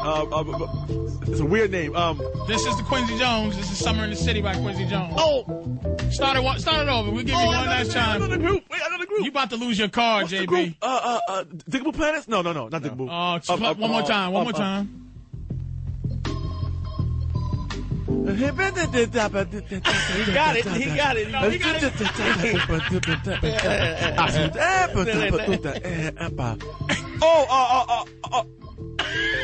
Hit him with it. You're killing him. It's the Far Side. Far Side. Darn it, man. I'm sitting here like. Play, Danny, you got the. I thought it was Diggable first. You got the real song. You got the rap song. Passing me by. Then I thought it was Main Source. I said, not Main Source. What is it? Darn it. Nice. Nice. We enjoy. I'm asking, and I'm serious. Nice. I'm I was discussing. close though. I knew it. I was discussing with Dante that I may denounce hip hop. I'll tell you something, This man. is the rap song to that, by the way. When I tell you all the parties, see you came in from somewhere else. I was here when it was going down, baby. You don't understand, man. I used to have a fake ID. I used to be in the Fun House, the Roxy, Danceteria. I used to stand online in the Roxy. The Roxy had this long corridor that went up into the club. Yeah. With the purple light, with the white gloves on. I used to be in the middle of the circle, pop locking and everything, man. With a fake ID going up in that bad boy. What? That's it. You know you gotta play the grunt. From back in the day, baby. Oh man. All right. Well. Oh. Okay. Wait a minute. Hit him with the Daisy Lady. Okay. Let's do this, baby. Hit him with the Daisy. I'm getting there. You ain't got there once yet. We let you get away with the. Yeah, you're right. Yeah. Come on now. That's, oh, y'all went way back this time. New York, Mr. Roxy. He's pop locking. He's pop like he just did the wave. JB's going back by the dance of the song. That is Eighth Wonder by Sugar Hill Gang. Sugar Hill Gang, baby. But the song is called Daisy Lady by Seventh Wonder. That's Seventh Wonder, baby. Here's the one that's your namesake. Hit him with the grunt. Man, that's cold. Dude, this is Unsung Sample Day. Oh, wrong one. That's all right. Wait, hang on a second. I don't know, JB. Drop it, baby. Drop it. Oh, Drop he ain't it. got one You didn't hit one yet on the money. I didn't hit one. I have not hit one on the money. All right, go ahead.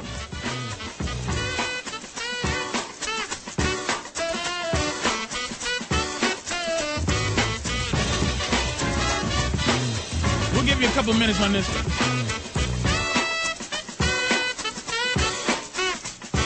Just keep listening. Keep listening. To the break. Gotta get to the break.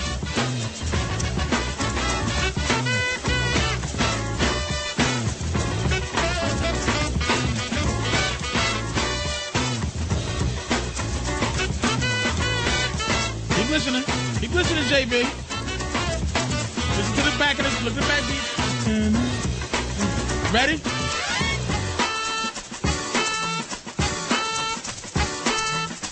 Come on. He gotta go. JB. I can't take it. All right, turn it off. Ladies and gentlemen. I can't take it, man. JB Smooth. Name that. What song is that, man? He'll be at Comics tonight and tomorrow night. Public Enemy #1. No, what's the song? What's the song?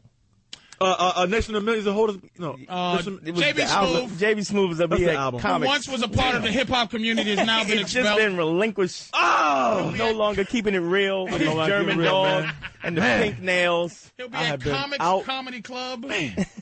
Tonight, tomorrow night, 2 shows, 8 p.m., 10 p.m. at Comics Comedy Club, 343 West 14th Street, 212-524-2500. JB doesn't like hip-hop anymore. Smooth. Man, I'm gonna tell you something, man. I love hip hop, man. I'm tell you something. I'm not a big rap fan, but I sure am a hip hop fan. I don't believe you. I'll tell you some of my milestones, man. I done been there, baby. I was in the. I was in. Hold on, wait.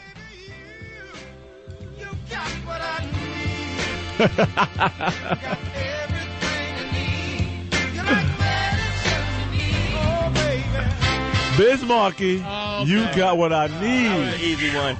But they say you just a friend. You say you just, baby. I got it. No. Are you on? How much time we got? About a minute.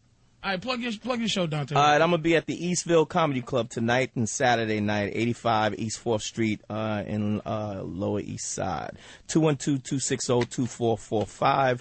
For free tickets, call the club, 212-260-2445, and just say that you're an O&A fan. Mention O&A, you get free tickets. And I'll be at Comics myself the day after Christmas, December 26th, 27th. I'll be at the Comics, but right now, the young JB Smooth will be at Comics all this weekend. 2 shows Friday, 2 shows Saturday, 8 p.m., 10 p.m. at Comics Comedy Club.